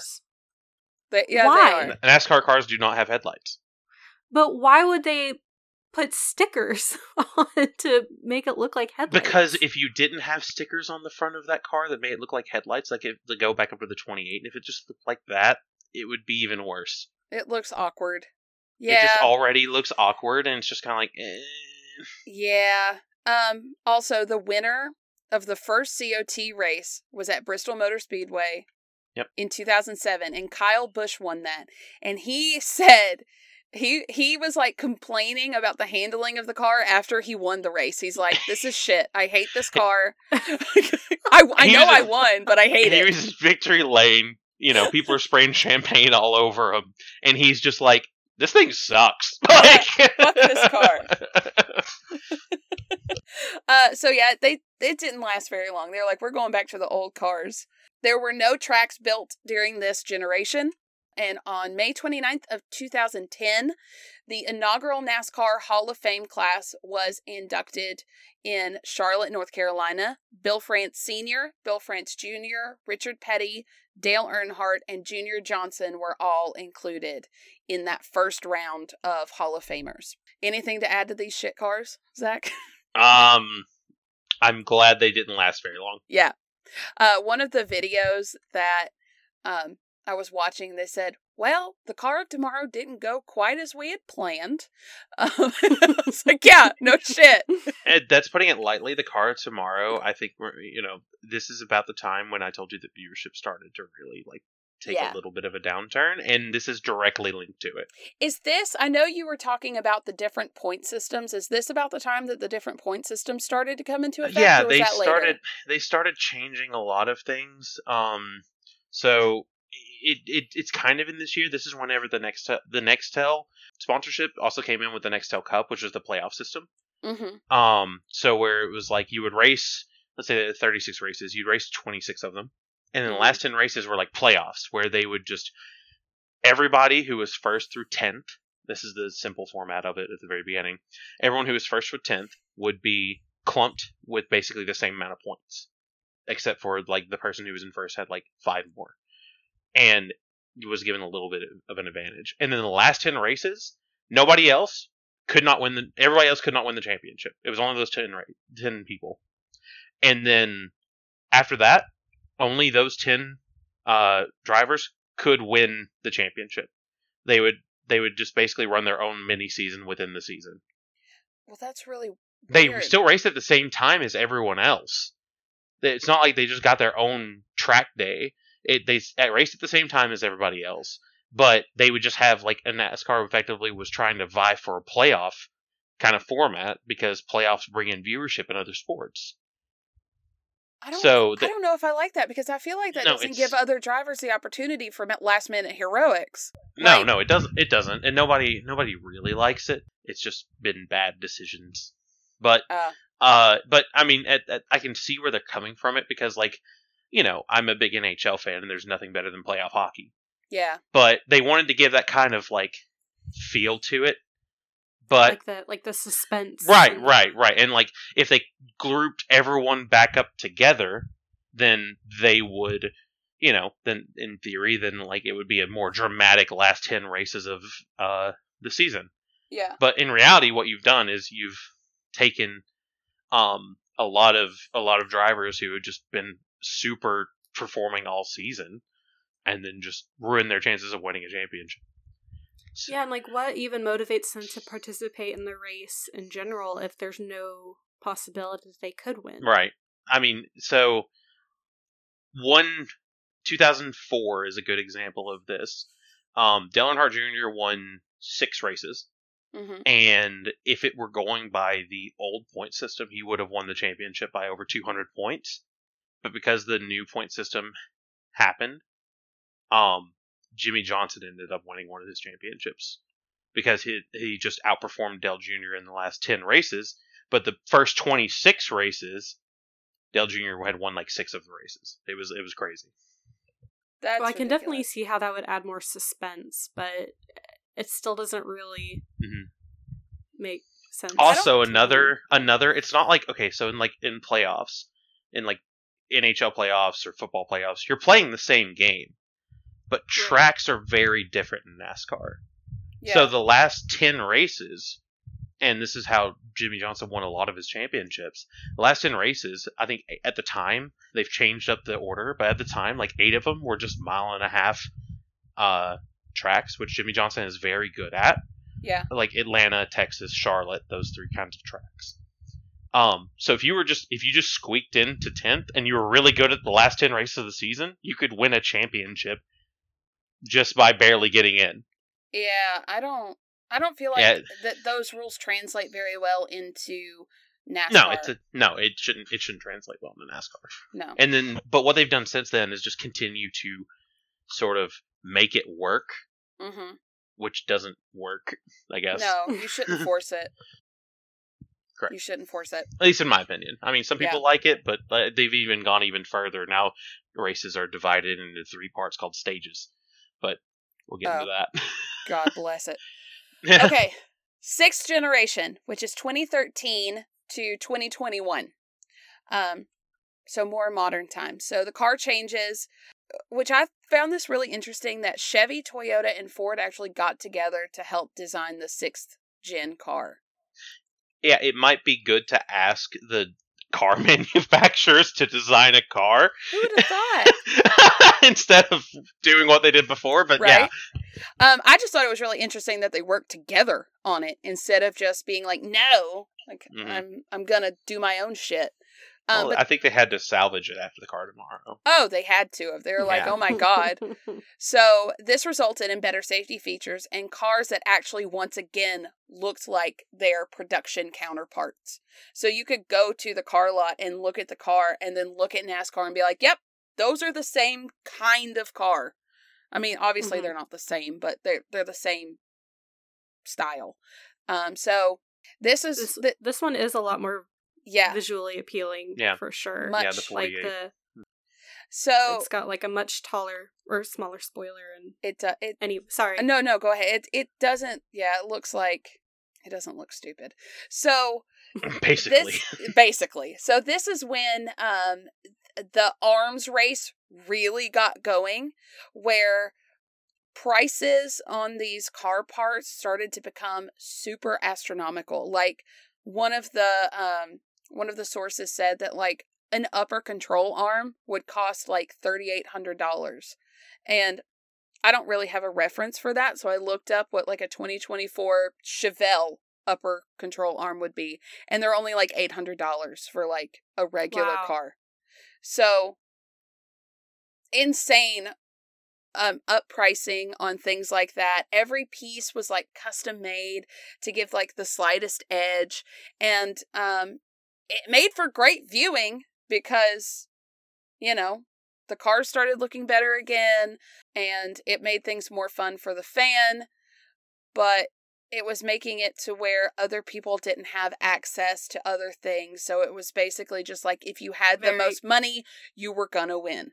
They were very cost prohibitive. The cars were also getting a lot faster too. You see, the thing with the spoilers, they were trying to, like, the COT, they were trying to slow down the cars a little bit, but it's counterproductive. That's not how the sport works. No. So, like, you know, they were more aerodynamic. They handled better. They weren't as clunky. They were faster. It was a better viewing experience. Yeah. Overall. Yeah. They did build a couple more tracks during this time, and that's the Circuits of America and the Chicago Street Course, which are both that aren't just left turns. They're more squiggly. They're called road courses in NASCAR, but every other racing series just calls them a track because, you know, they don't just do left-hand turns. Yeah. But for these heavier cars to be running around road courses is quite an accomplishment because of how, you know, they weigh as much as your, you know, standard car out there. They're heavy, they're big, they're you know, it's hard to get them going fast on that, but they're the most fun races to watch are the super speedways like Talladega and Daytona and the road courses. Yeah. Road courses are a blast to watch. I love, I know Nick and I were talking the other day about like the Grand Prix, and then that just NASCAR decided we're just going to race in the Grand Prix. Oh, Le Mans? Yeah, that's what I meant. Put one in Le Mans, yep. Yeah, and it's the funniest picture I've ever seen in my life, and it was like, can you pick out the American? And it's all these nice, slick, like beautiful, low-profile light cars, and then America, big old muscle car just in the middle. And you know what's crazy is they were faster than like 3 of the manufacturers in the Le Mans like car. They had a better car because they just changed a couple things. There's this whole video about it, but they improved the downforce, they changed a couple of things, and all of a sudden they were just outpacing Ferrari, and it's just like, what? Nick listened to an interview with some of the people that were there, the fans, and they were like, yeah, because this race lasts a long ass time. 24 hours. 24 hours. And they were like, yeah, it was really easy to like stay awake because every, couple minutes we had like an American alarm clock blaring past our heads that would wake us up. Yeah. So I just looked up pictures from the Le Mans race, and it is very funny. Yeah. Because like all of the European cars, they have that very iconic like European design where it's like they're very swoopy, almost like bug shaped. Yeah, it's like very swoopy, bug shaped. Like higher on the wheel wells, really low to the ground. And then this Chevy, massive Chevrolet ZL1 Camaro just barreling down, and it's the loudest thing out there. So here's the thing. They had to. This is the only thing I'll get too much into Le Mans, but the thing about this car is it's put in under the experimental entry slot, which is just like, it's just like you're not actually competing for first place. You can't actually win the Le Mans, right? But, you're there to just like, do something cool. They just want to see what it could do. Right. So the general idea is there are the supercar kind of Le Mans cars, which are the bug-shaped ones. Then there's the manufacturer cars, which are just, they actually look like Ferraris, and, they're just like whatever they can do. But the experimental entry always starts in the back, no matter where it qualifies, right? Right. Except for, they made an exception this time. Because the car was so fast, that they put it between those two groups, because they were afraid that it was too fast and it could cause wrecks passing every other one of like the Ferrari and the Ferrari and the Nissans and everything else. They were worried that it was too fast for them and it would cause a wreck. Oh so my God. They actually changed the rule for this car in the qualifying and let it start just in the middle of all of them, and then it just started passing Super GT cars and just blowing by them. What it ended up being like one of the top cars, didn't it? I mean, it was like the third or fourth fastest car in the field, but it couldn't win anything. It couldn't win, unfortunately. But it's just, it was just very, very fast. You know what? I bet it hurt a lot of butts out there. Oh yeah, yeah. A lot of people butt hurt about it. Because like the snooty European people are like, it's this American. It blows by their Lamborghini, and they're like, hold up, and it's wait a minute, screaming the whole time, just like an American does, just screams. Should have put like an American eagle, like caw at the side. Wait, where's the monkey to wave at them as it drives by?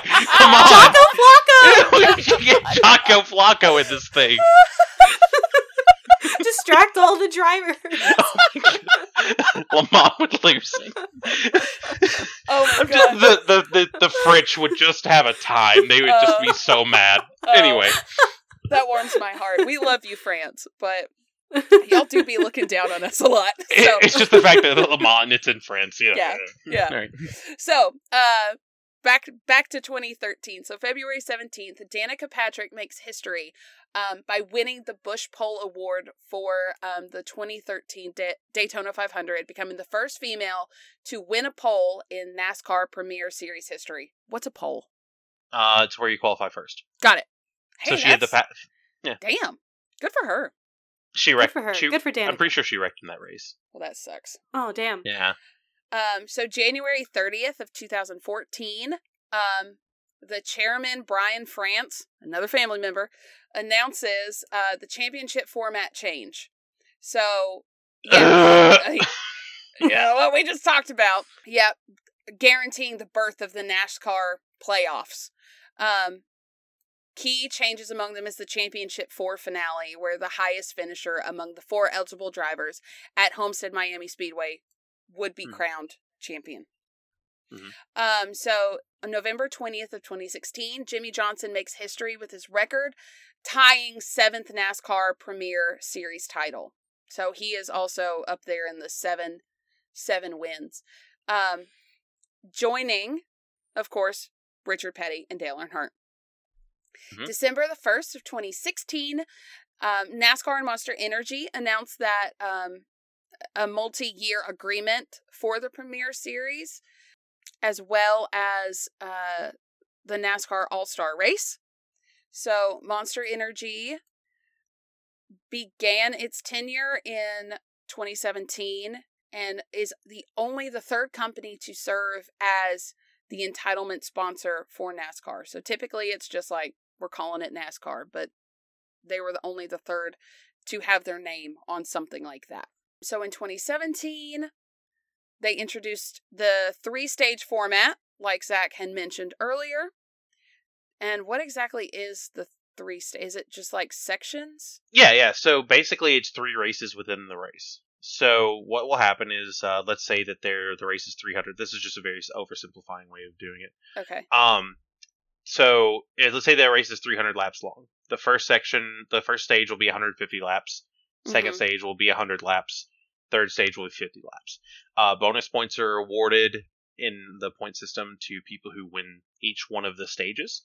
After a stage is over, they throw a caution flag, group everyone back up together, and then they start again. It's to keep, the idea is that it keeps the race, it keeps one car from just like blowing out everyone and just winning outright. Because let's say that, like, you know, Kyle Busch has the best car by far and gets to a point where on these 1.5-mile tracks, a lot of it comes down to fuel management because there's not a lot of wrecks. A lot of it comes down to speed and fuel management. It just keeps races from being effectively what is like the equivalent of dead air.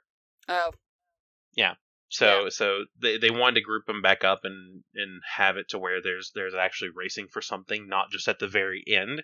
So like if you can get those bonus points, you know, you have a shot at the playoffs if you win like 2 of the stages. Okay. Yep. It just complicates things. It does complicate things. And like the beauty of what NASCAR was in like the Dale Earnhardt era was simplicity. Yeah. But now it's like kind of, you have to have like a full-on flow chart to keep up with it. Yeah. And like a strategy too. Yeah, there's a lot of strat to it. And I think I don't know, this is just kind of my guess, that the higher ups are like trying to figure out ways to like keep audiences engaged. Yes. Yeah. Because that's how you make money. Absolutely. So trying to come up with different ways to keep the sport interesting, to keep, you know, viewers engaged and people coming to attend and like competing with other different sports that aren't just sitting watching cars race. Especially because it is a lot safer. Like, you know, I'm sure, thankfully it is safer, but with fewer wrecks, there's fewer things to like watch for. Yeah. You know what I mean? Right. So it's like hockey. It's just a way you're looking for the fights. Yeah. Yeah. I have under this personal opinion that I think that if they got rid of the playoff system but just kept the stage racing, I would love it. See, and like the stage racing doesn't really sound bad. That doesn't sound bad at all. No, it makes sense to me. Yeah. The playoffs doesn't make sense to me. No. And this is someone with, I don't know if I've ever sat down and watched a full NASCAR race before. So that's just from a very outside perspective. Yeah. I think I was more into NASCAR in the video game version, Zach, growing up. You could do that in person now too. Yeah, listen, I'm still on the high from spinning you out on that last lap. That one time I beat you fair and square. Still on that high. Fair and square. Spun you out on the last lap. Fair and square. 20 years later, I'm like, I beat you once. I swear that's a Dale Earnhardt quote.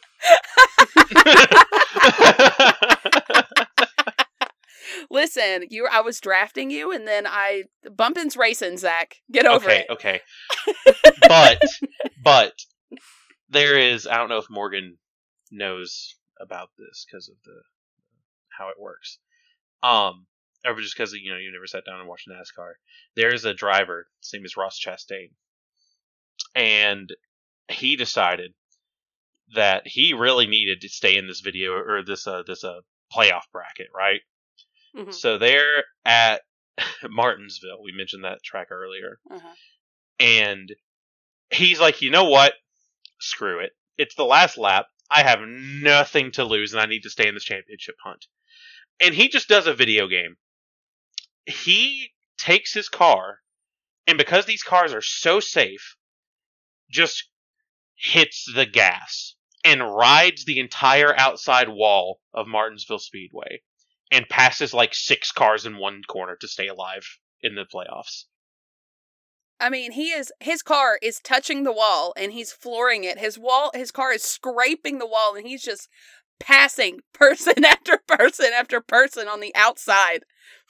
And it's everyone who's passing him, they like showed a clip of their like reaction. They're like, "What the fuck?"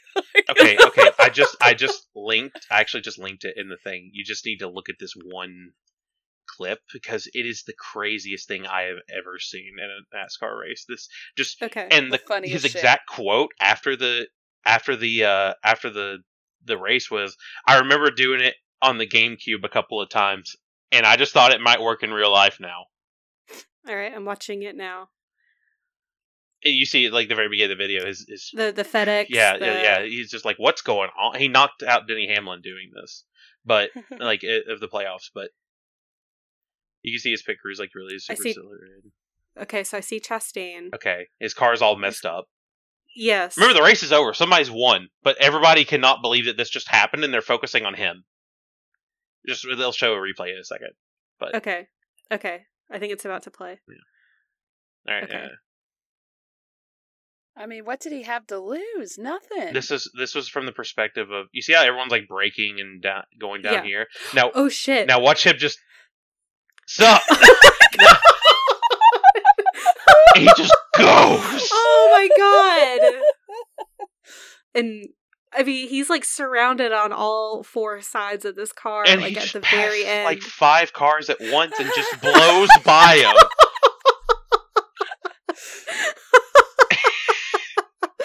That is crazy. Just the absolute the balls on this guy. Just I'm just watching like the smoke like come. It doesn't even look real. It does look like a video game. Just Google or YouTube search Ross Chastain's video game move that at Martinsville. We'll have to link it in our show notes. Yeah, absolutely. Link at the show notes. That's perfect. Oh my god. Yes. All right. Thank you for showing me that. That's just how do you he's like, you know what? Fuck it. That is the most fuck it I've ever seen in my life. I mean, what's the worst that could happen? He not win? I mean, whatever. He didn't win, but like, fuck it. He got to the championship 4. He did? Yep. Yeah. He did? Yep. So, in April 27th of 2018, NASCAR makes a move designed to, like, take you back to the old days. So, they announced that they purchased the Automobile Racing Club of America, or the ARCA. They have a lot of history between the two, but they're just kind of like, they're doing it kind of the old school way, more in, I believe, the Midwest area. Midwest, some southern tracks, Milwaukee Mile, things like that. Yeah. Oh, so more recently, the series has provided a valuable platform for drivers looking to get into NASCAR. It's kind of like a stepping stone if they want to be seen, I guess. Okay. Jim France, another family member, he joined the ISC in 1959, but he, in 2018, assumed the role of the NASCAR chairman and CEO. Is he still the CEO? I believe he is, yes. Okay. And a little bit about him, he was elected in the ISC board in 1970, served as the company's secretary, assistant treasurer, vice president, chief operating officer, executive vice president, and president. So he did work his way up through the ranks. He grew up in the early years of the stock car, and he is the son of Bill France Sr., the founder of NASCAR. So, 7th generation, 2022 to current times. We are in the 7th generation. Now, the cars that we're looking at now, honestly, they're cool as shit. I ain't gonna lie. They look really good. They're that number 8 car that I posted in there. Yes. Okay. That's a Camaro.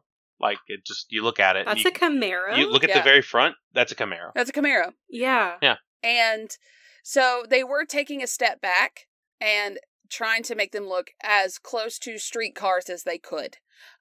Their wheels are larger, they have lower profile, things like that I don't quite understand it. They don't have a trunk. No. Transaxle, so they don't have a transmission. Do you know what that means, Zach? Yeah, they're kind of automatic now. If they don't have a transmission, they're just transaxle. They just go. Got it. Okay. So they don't have to like Right. shift gears or anything. They just Go. zoom. That's They go fast as fuck, boy. Boy. That's from my understanding is there's not a manual thing. Dale Earnhardt could have broke his leg and been fine in this generation. Yeah. I mean, more fine than he was. More fine. He was still fine. I guess what I'm confused about, and maybe this is just because I don't really know how cars work, like, because to get up to speed, cars have to like shift gears to like get up to the RPM allowed for those speeds. So I guess this generation bypasses that. Just think of it as like a sort of an automatic transmission. So yeah, but like cars still have to switch. Yeah, they change they just gears, do it on their own instead of you doing it. But like my car still has a transmission. Yes. I don't see. Even though it's an automatic. See, that's why I'm like. So a transaxle is a single. Let me just. I want to make sure I was correct here. So a transaxle is a transmission axle and differential house in one unit. So it's one specific unit thing. Instead of having three different things doing three different things, you have it's one just thing one doing thing, three different things. One thing does it all. Got it. Okay. Yep. Got it. Mm-hmm. Well, and I guess if it's a race car, you only need it to do one thing, and that's go fast. Yeah, it's just like, let's get it into gear, and we just zoom. Right. Okay. So what the source that I found said was that this new car somehow doesn't it's less of like an arms race. I guess it's the parts of it are more accessible to everybody, and you just have to drive better. Just be better. Just get good. Damn. I don't know exactly how that works, but just get good. Yeah, that's allowed a lot of drivers that aren't just, have the most money to be able to do well. Right. It's more accessible. Exactly. And that's what I like. I want to see your talent. I don't want to see how much money you threw at this car to make it fast. I know that helped, but like, be good. Are you a good driver, or do you have a good car? Like, I want you to be a good driver. Mm-hmm. Okay, thanks. Yep. No tracks have been built of recently. And February 6th, 2022, after, of course, an initial delay thanks to COVID, next gen car officially takes to the track for the first time. And so that's where we're at. Now, Zach, what do you think I'm skipping ahead a little bit, Zach. What do you think the future holds for NASCAR? I know that we mentioned a little bit about fans being able to like drive simulators and race along with them, which I think is fucking awesome. Yeah, iRacing. I have some friends who are in iRacing. Yeah, so like while the race is happening, you can like be on the track with them, like virtually. So it's like like the red zone stuff where you just like NFL and you're on different channels. Like there's stuff like that, like channel specific, that you're just in the car with them and like their helmets and visuals and stuff like that. It's really cool. It's super but cool. Also there's fan accessibility is crazy because there is like iRacing, which is just online racing that like it's so accurate that actual NASCAR drivers use it to practice. Isn't there like a movie that just came out about that? Yeah, Gran Turismo. Oh, yep. Really? Yeah, just came out. Watch it. It's really good. Emily doesn't know shit about I'll never watch it. I'm sorry. I want to tell you I will, but I won't. But yeah, so iRacing is so accurate that like, NASCAR drivers use it to practice. And they sure it's a lot cheaper. Yeah, well, then they use it all and there's so much more integration. Like that's the thing, like for the future, you have to find a way to engage a younger audience. Yeah. And that's every sport. Every single sport that has to do that. Yeah. And I think that the honest conclusion is that eventually all cars will go electric because they have to. Yeah. And that's fine. Eventually. The only problem is that you have to find a way, because we've talked about this multiple times. the quote from Le Mans is, it's like having a big giant American alarm clock waking you up every, like there's such a trademark of how loud they are and how muscly that they are, that you have to keep that going. And then I think that eventually, they will probably get rid of the playoff format, because it is caused, since, I mean, you could just look at the viewership since then. Yeah. It's dropped. Yeah. But they have to replace it with something like, I like the knockout round, like going into the final four. I kind of like that better than the standard playoffs. Okay. But it does make the final races a little bit more exciting. But Yeah. I just don't like the playoff format as a whole. Stage racing is good. I like it. But Yeah. other than that, you have to find a way to keep them engaged. Yeah. Well, and that's easier and harder to do because we are so tuned in to like social media and online presence is.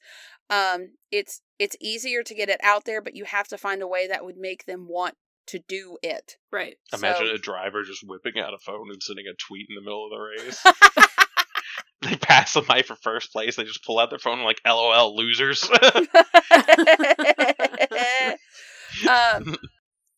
Okay, so let's get into some of the three more of the top drivers in NASCAR. So, of course, Richard Petty. I think it's funny that Richard Petty, in one of the videos I watched, he's like, who knows what the future holds? We might be racing to the moon next. I don't know. Like, and he was also like, I didn't care if it was a dirt track or just the beach or whatever. I just liked racing. I'll race on anything. Yep. He was just out there winning. So he did finish his career of 200 wins, and he had 1,184 starts. He is one of only 3 drivers to have a 27 race win in one season. And he is the king, is what they called him. So we've got Jeff Gordon. He finished his career with 93 wins in 805 starts. 4 Cup Series championship wins, so 95, 97, 98, and 2001. And Zach, you might be able to make this make sense. He led 24,936 laps in his Cup Series career. Yep. So he was in first for that many laps in his career? Yes. Damn. So that ranks him 5th best of all time. And he only raced when there was like 30-ish races a season instead of like 50, and he's still like 5th best all time. And so you're talking about other drivers having 20 more races a year almost, and he still got to 5th. Like, he was up front a lot. Yeah. And like, I remember hearing Jeff Gordon's name, and again, like, especially when I was a kid, I did not have an attention span for watching NASCAR races, but I knew who Jeff Gordon was. Yeah. As a kid. Yep. Well, and even Jimmy Johnson, I'm very familiar with Jimmy Johnson, Dale Earnhardt, Jeff Gordon, Richard Petty, all those names. I was like, oh, well, I know all these people and I don't actually watch NASCAR. So that's saying something, that these names are reaching the people that don't actually watch NASCAR. They're Southern culture. Basically. They're just ingrained in you. It's like Peyton Manning. Everyone knows who Peyton Manning is. So Jimmy Johnson also, he's a 7-time champion, including 5 in a row. He won 5 years in a row. Yep, it was part of his, not diminishing at any time, it's a crazy accomplishment, but it was part of the playoff system where he was really good at those last 10 tracks. So it was just, Yeah. So he's won Daytona 500 twice. Yep. Finished 83 wins in 686 starts. It's about the same rate at Dale Earnhardt. Remember, he was 676 in 676. Or 676 in 676. Close to the same rate. He was the first ballot inductee in the NASCAR Hall of Fame in 2023. So he was the first person. No, he was the first. They didn't have to think about it twice. A first ballot it was the first time he was eligible to be in the Hall of Fame. Wow. Not that he was in the first class. So it's like, hey, this year Jimmy Johnson could be inducted in the Hall of Fame, and they're like, yep. No question asked. I think they said that he got like 93% of the votes. Yeah. in that year. And Wow. what's interesting is I've put these in order. So by a source that I found, it was like the top 10 racers of all time. So Dale Earnhardt's life was cut drastically short. So we've got Richard Petty in 4th, Jeff Gordon in 3rd, Dale in 2nd, and he's been passed for 20 years. And then Jimmy Johnson is the only one to bypass Dale in what this source said stats wise. So you can make a case for any of these 4. You could probably add 1 or 2. Maybe take just the fact that Jeff Gordon led that many laps in his career, which wasn't even like, think about it, he started 800 starts, which was 800 starts, which was almost like what 480 less than Richard Petty, and was still 5th best all time in laps. He was very good. You could put these in almost any order, and you could make a logical argument for any of them being the GOAT, the best of all time. I figured with me just finding one source, I was like, I'm sure that there's some like personal bias for whoever's writing this, so I'm just going to say them all. But I just think it's really interesting that all these names, you just know who they are. So just some funny quotes, because quotes are funny. Chad Noss said to Jimmy Johnson during the final race of the 2006 chase, quote, "Drive it like you stole it, homie." Chad. Okay, so a lot of people, Jimmy Johnson context. Chad Knaus was his crew chief. Okay. Oh, yeah, Knaus, got it. Knaus. He was his crew chief, right? Yeah. And Jimmy Johnson was fined a few times for let's just say taking liberties with the rules within the car, and that was a Chad Knaus thing, because he was like, they didn't say that this material had to be made out of metal. Let's make it with hard plastic and make the car a little bit lighter. Oh my god. Things like that, like to where you would just give him a slight. Well, I mean, a famous quote: "You're not cheating, you're not trying." Yeah. That's seriously a mentality within NASCAR. So Chad Knaus could make a car that was just like average, just be exceptional. And he's credited for a lot of Jimmy Johnson's success of just like, hey, this, if you've got the best engineers and mechanics, you're going to have you're going to be at least set up for your talent to shine. Yeah. That's hilarious. Yep. Buddy Baker once said, quote, "He ran out of talent about halfway through the corner." This is a good one. It's like, we'll just get good. Yep. Dale Earnhardt said, "In what other sport do you get a 15-second break every hour?" Yep. Bill France was asked why there were so many deaths in auto racing and why they were 6 times more common than football. And he said, quote, "We go 6 times faster." Yep. Dale Earnhardt said, quote, "You win some, you lose some, and you wreck some." Dale said his crew chief was telling him that he needed to conserve his tires, and Dale said, "Well, I'll apologize to them after they get me up to the front." And to conclude the episode, Ernest Hemingway was quoted saying, "Auto racing, bullfighting, and mountain climbing are the only real sports. All others are games." Thank you. Ernest Hemingway. Ernest Hemingway said that, yeah. Didn't know that Ernest Hemingway was such a fan of racing. He's a fan. For fan sure. Of bullfighting and mountain climbing as well. But racing. Racing. So, yeah. I guess I didn't think about him being alive. Because I know he was alive during automobiles, but I guess, I don't know. He died in 1961, so he was definitely around for early years of... Wait, didn't he live in Key West? Yeah. So he was probably just going to Daytona and watching those races. I'm sorry. Well, he died in Indiana. Can you imagine Ernest Hemingway just being at a modern NASCAR race and everyone's like, yay! Like, a modern NASCAR race would kill a small Victorian child. It would. Oh my god, it would. Just the sound vibrations alone would liquefy their insides. All right, I need to tell the people Tell your stories. Two stories Tell about us. my going to NASCAR. All right, so 2010.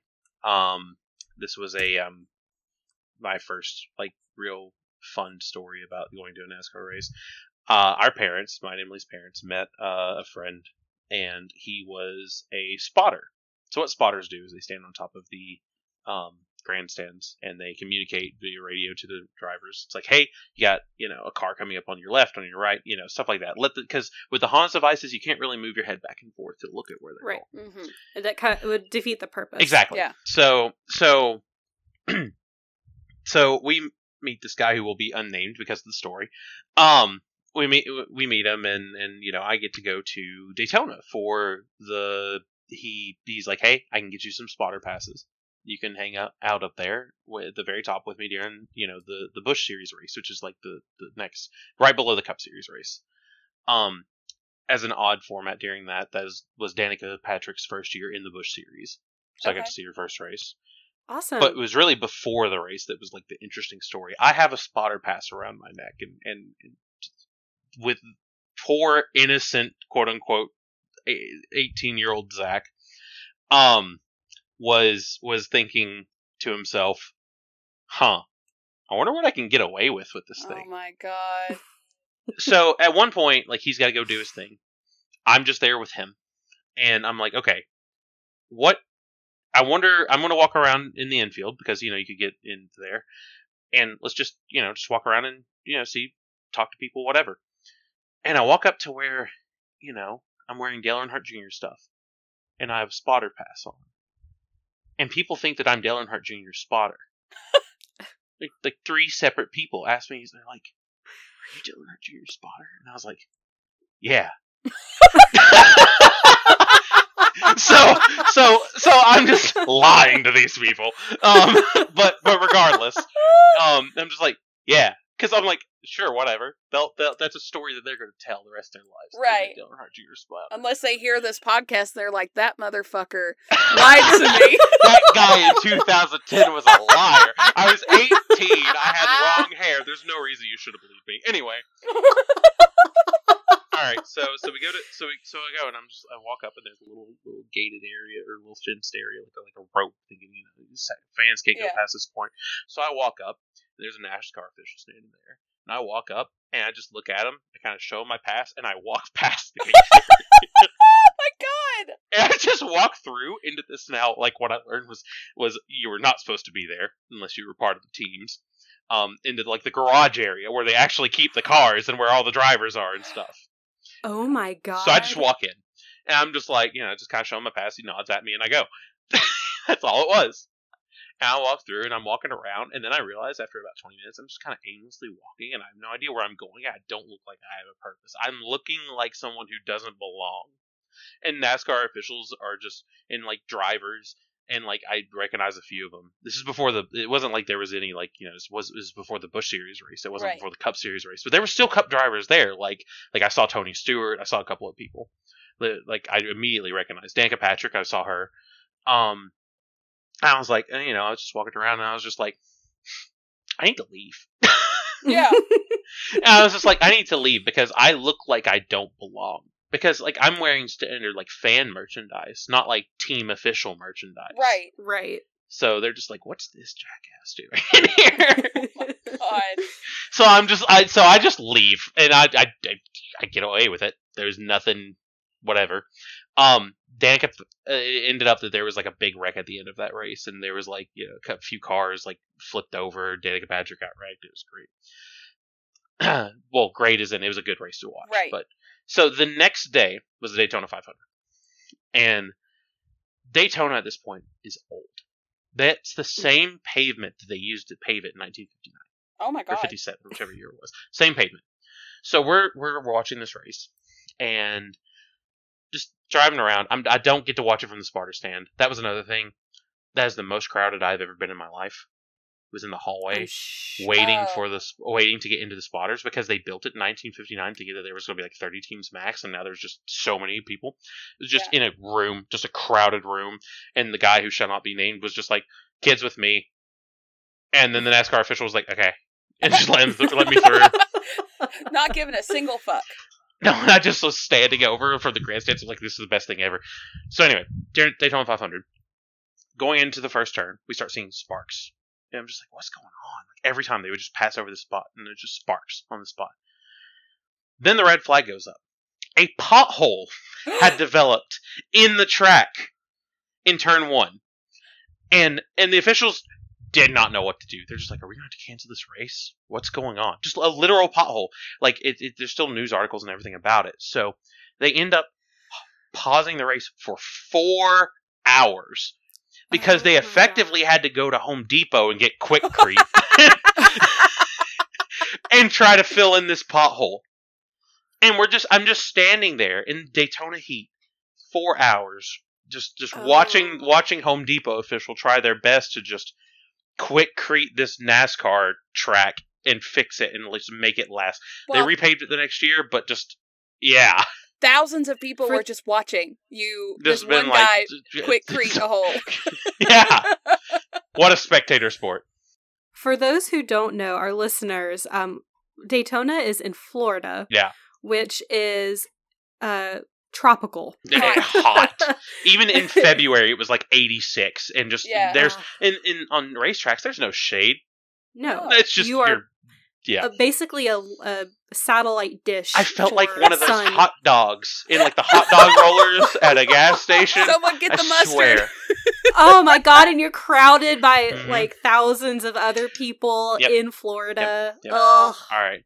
Last story is my favorite. We went to Atlanta Motor Speedway. Talked about it a couple of times already. It was me, my friend Audrey, and our uncle. And our uncle, mine, Emily's uncle. Yeah. And first thing we see, we walk in, and there's this guy. He's just got a booth inside of Atlanta Motor Speedway. I've already told Emily about this. But the sign, it's for seat cushions. The sign just says, beats the shit out of other seats. That's the sign. That's the advertising. So I'm like, that guy, he's making money. But the real point, we get into the race, and it's one of those tracks that's like, it's the 1.5 mile tracks. They're a little bit, they're fuel races. They're not many wrecks. This one had like 2 or 3, so that was kind of, a little bit of a change. Exciting. A little bit of a change of pace in those. The person in front of us was a massive David Reagan fan. And if you were like, David Reagan, who's that? Exactly. He might be one of the worst drivers to ever professionally race in NASCAR.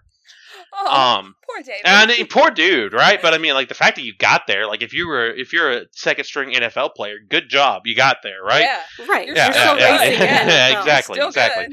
So, but this guy, for some reason, was a massive David Reagan fan. I don't know why, but he was one hand was his beer.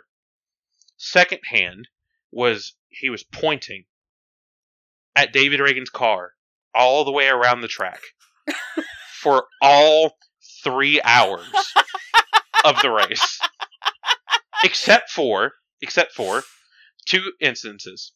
First instance was when David Reagan's engine blew up and he was out of the race, and then the guy just left. But oh my God! Yeah, yeah. The guy just was like distraught and just left. The second instant was myself, our uncle Audrey. We're just sitting there, and all of a sudden we hear a little bit of shouting. We're just like, "What's going on?" We turn around, 2 people are yelling at each other behind us, literally the row behind us, and they start fighting. Like a fist fight, like a literal, just they start swinging on each other, and they start punching out each other. And normally, normal human beings are just like, oh, there's a fight, I don't want to get involved. Yeah, right. The lady, let's give him some space. Not a NASCAR race. The lady behind them decided, you know what the best thing to do right now would be? I'm going to pour my beer on them. No! So they're just fighting. They're going at it. And this lady behind them just looks down. She's drunk because it's nighttime and you're at a NASCAR race. What else would you be? And just starts pouring their beer all over these 2 people who are fighting. Oh my God. And then reaches over and grabs who I assume is her husband's beer and just does the same thing again. Oh my God. And these are not cheap beers. These are like, the beers are like $20 a pop at these events. And she just spent $40 to agitate them more. And it's great. NASCAR officials and police eventually come up and break up the fight. And then they're escorted out and everything was fine. And then the lady was just like, That's the most fun I've had today. And the race just continues on like normal. Everybody in the stands are like, oh, that's interesting. It just keeps watching like nothing. It's just a common occurrence. Yeah. I'm just like, what is going on? Oh my god. It's it's just one of the best things I ever remember. Because also, they were also both very drunk and it was not a good fight. Oh, so imagine like drunk, like slapping each other. Almost. Drunk slapping, yeah. imagine like slow motion. Imagine like a toddler trying to like throwing a tantrum and trying to angrily throwing something at you and just fail. Well, that actually tracks because Morgan, pull up this TikTok video. Okay, that's on brand. That's all I gotta say. It's on brand because the whole vibe is.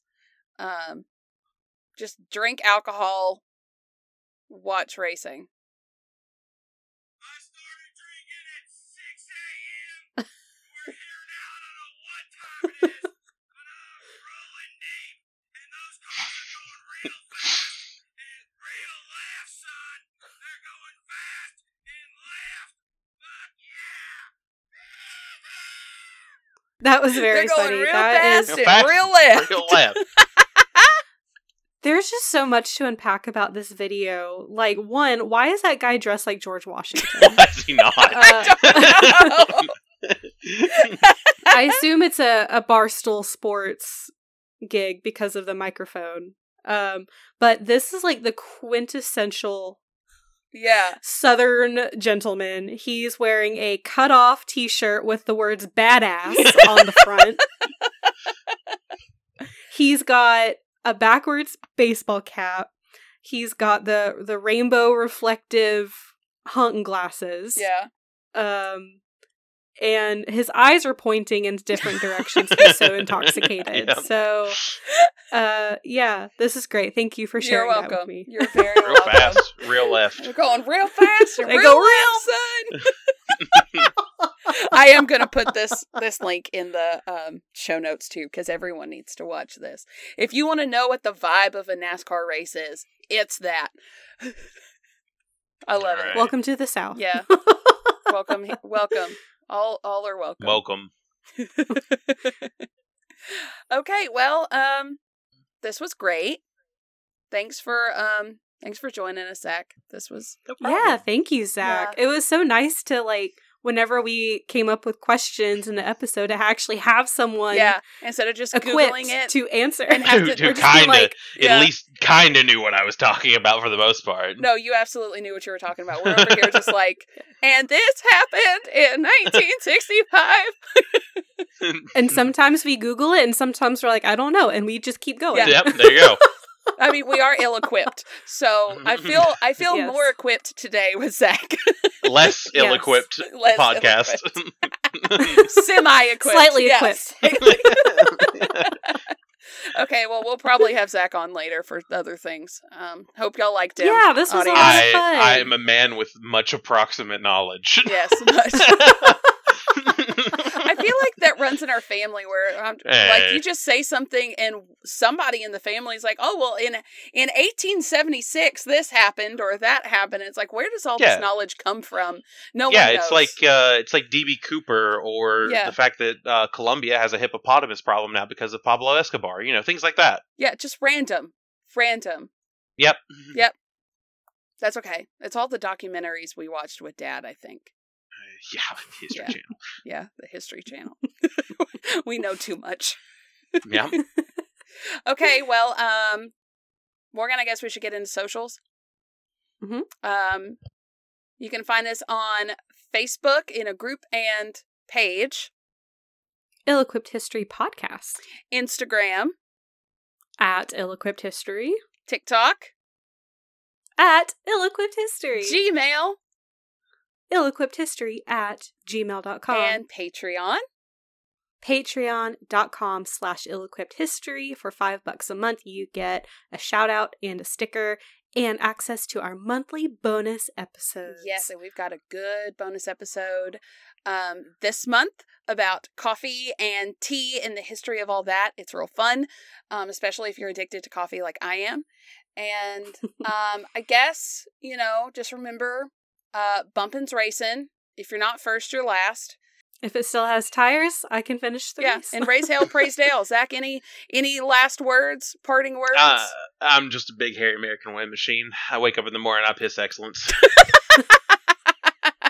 Well, on that note, okay, bye!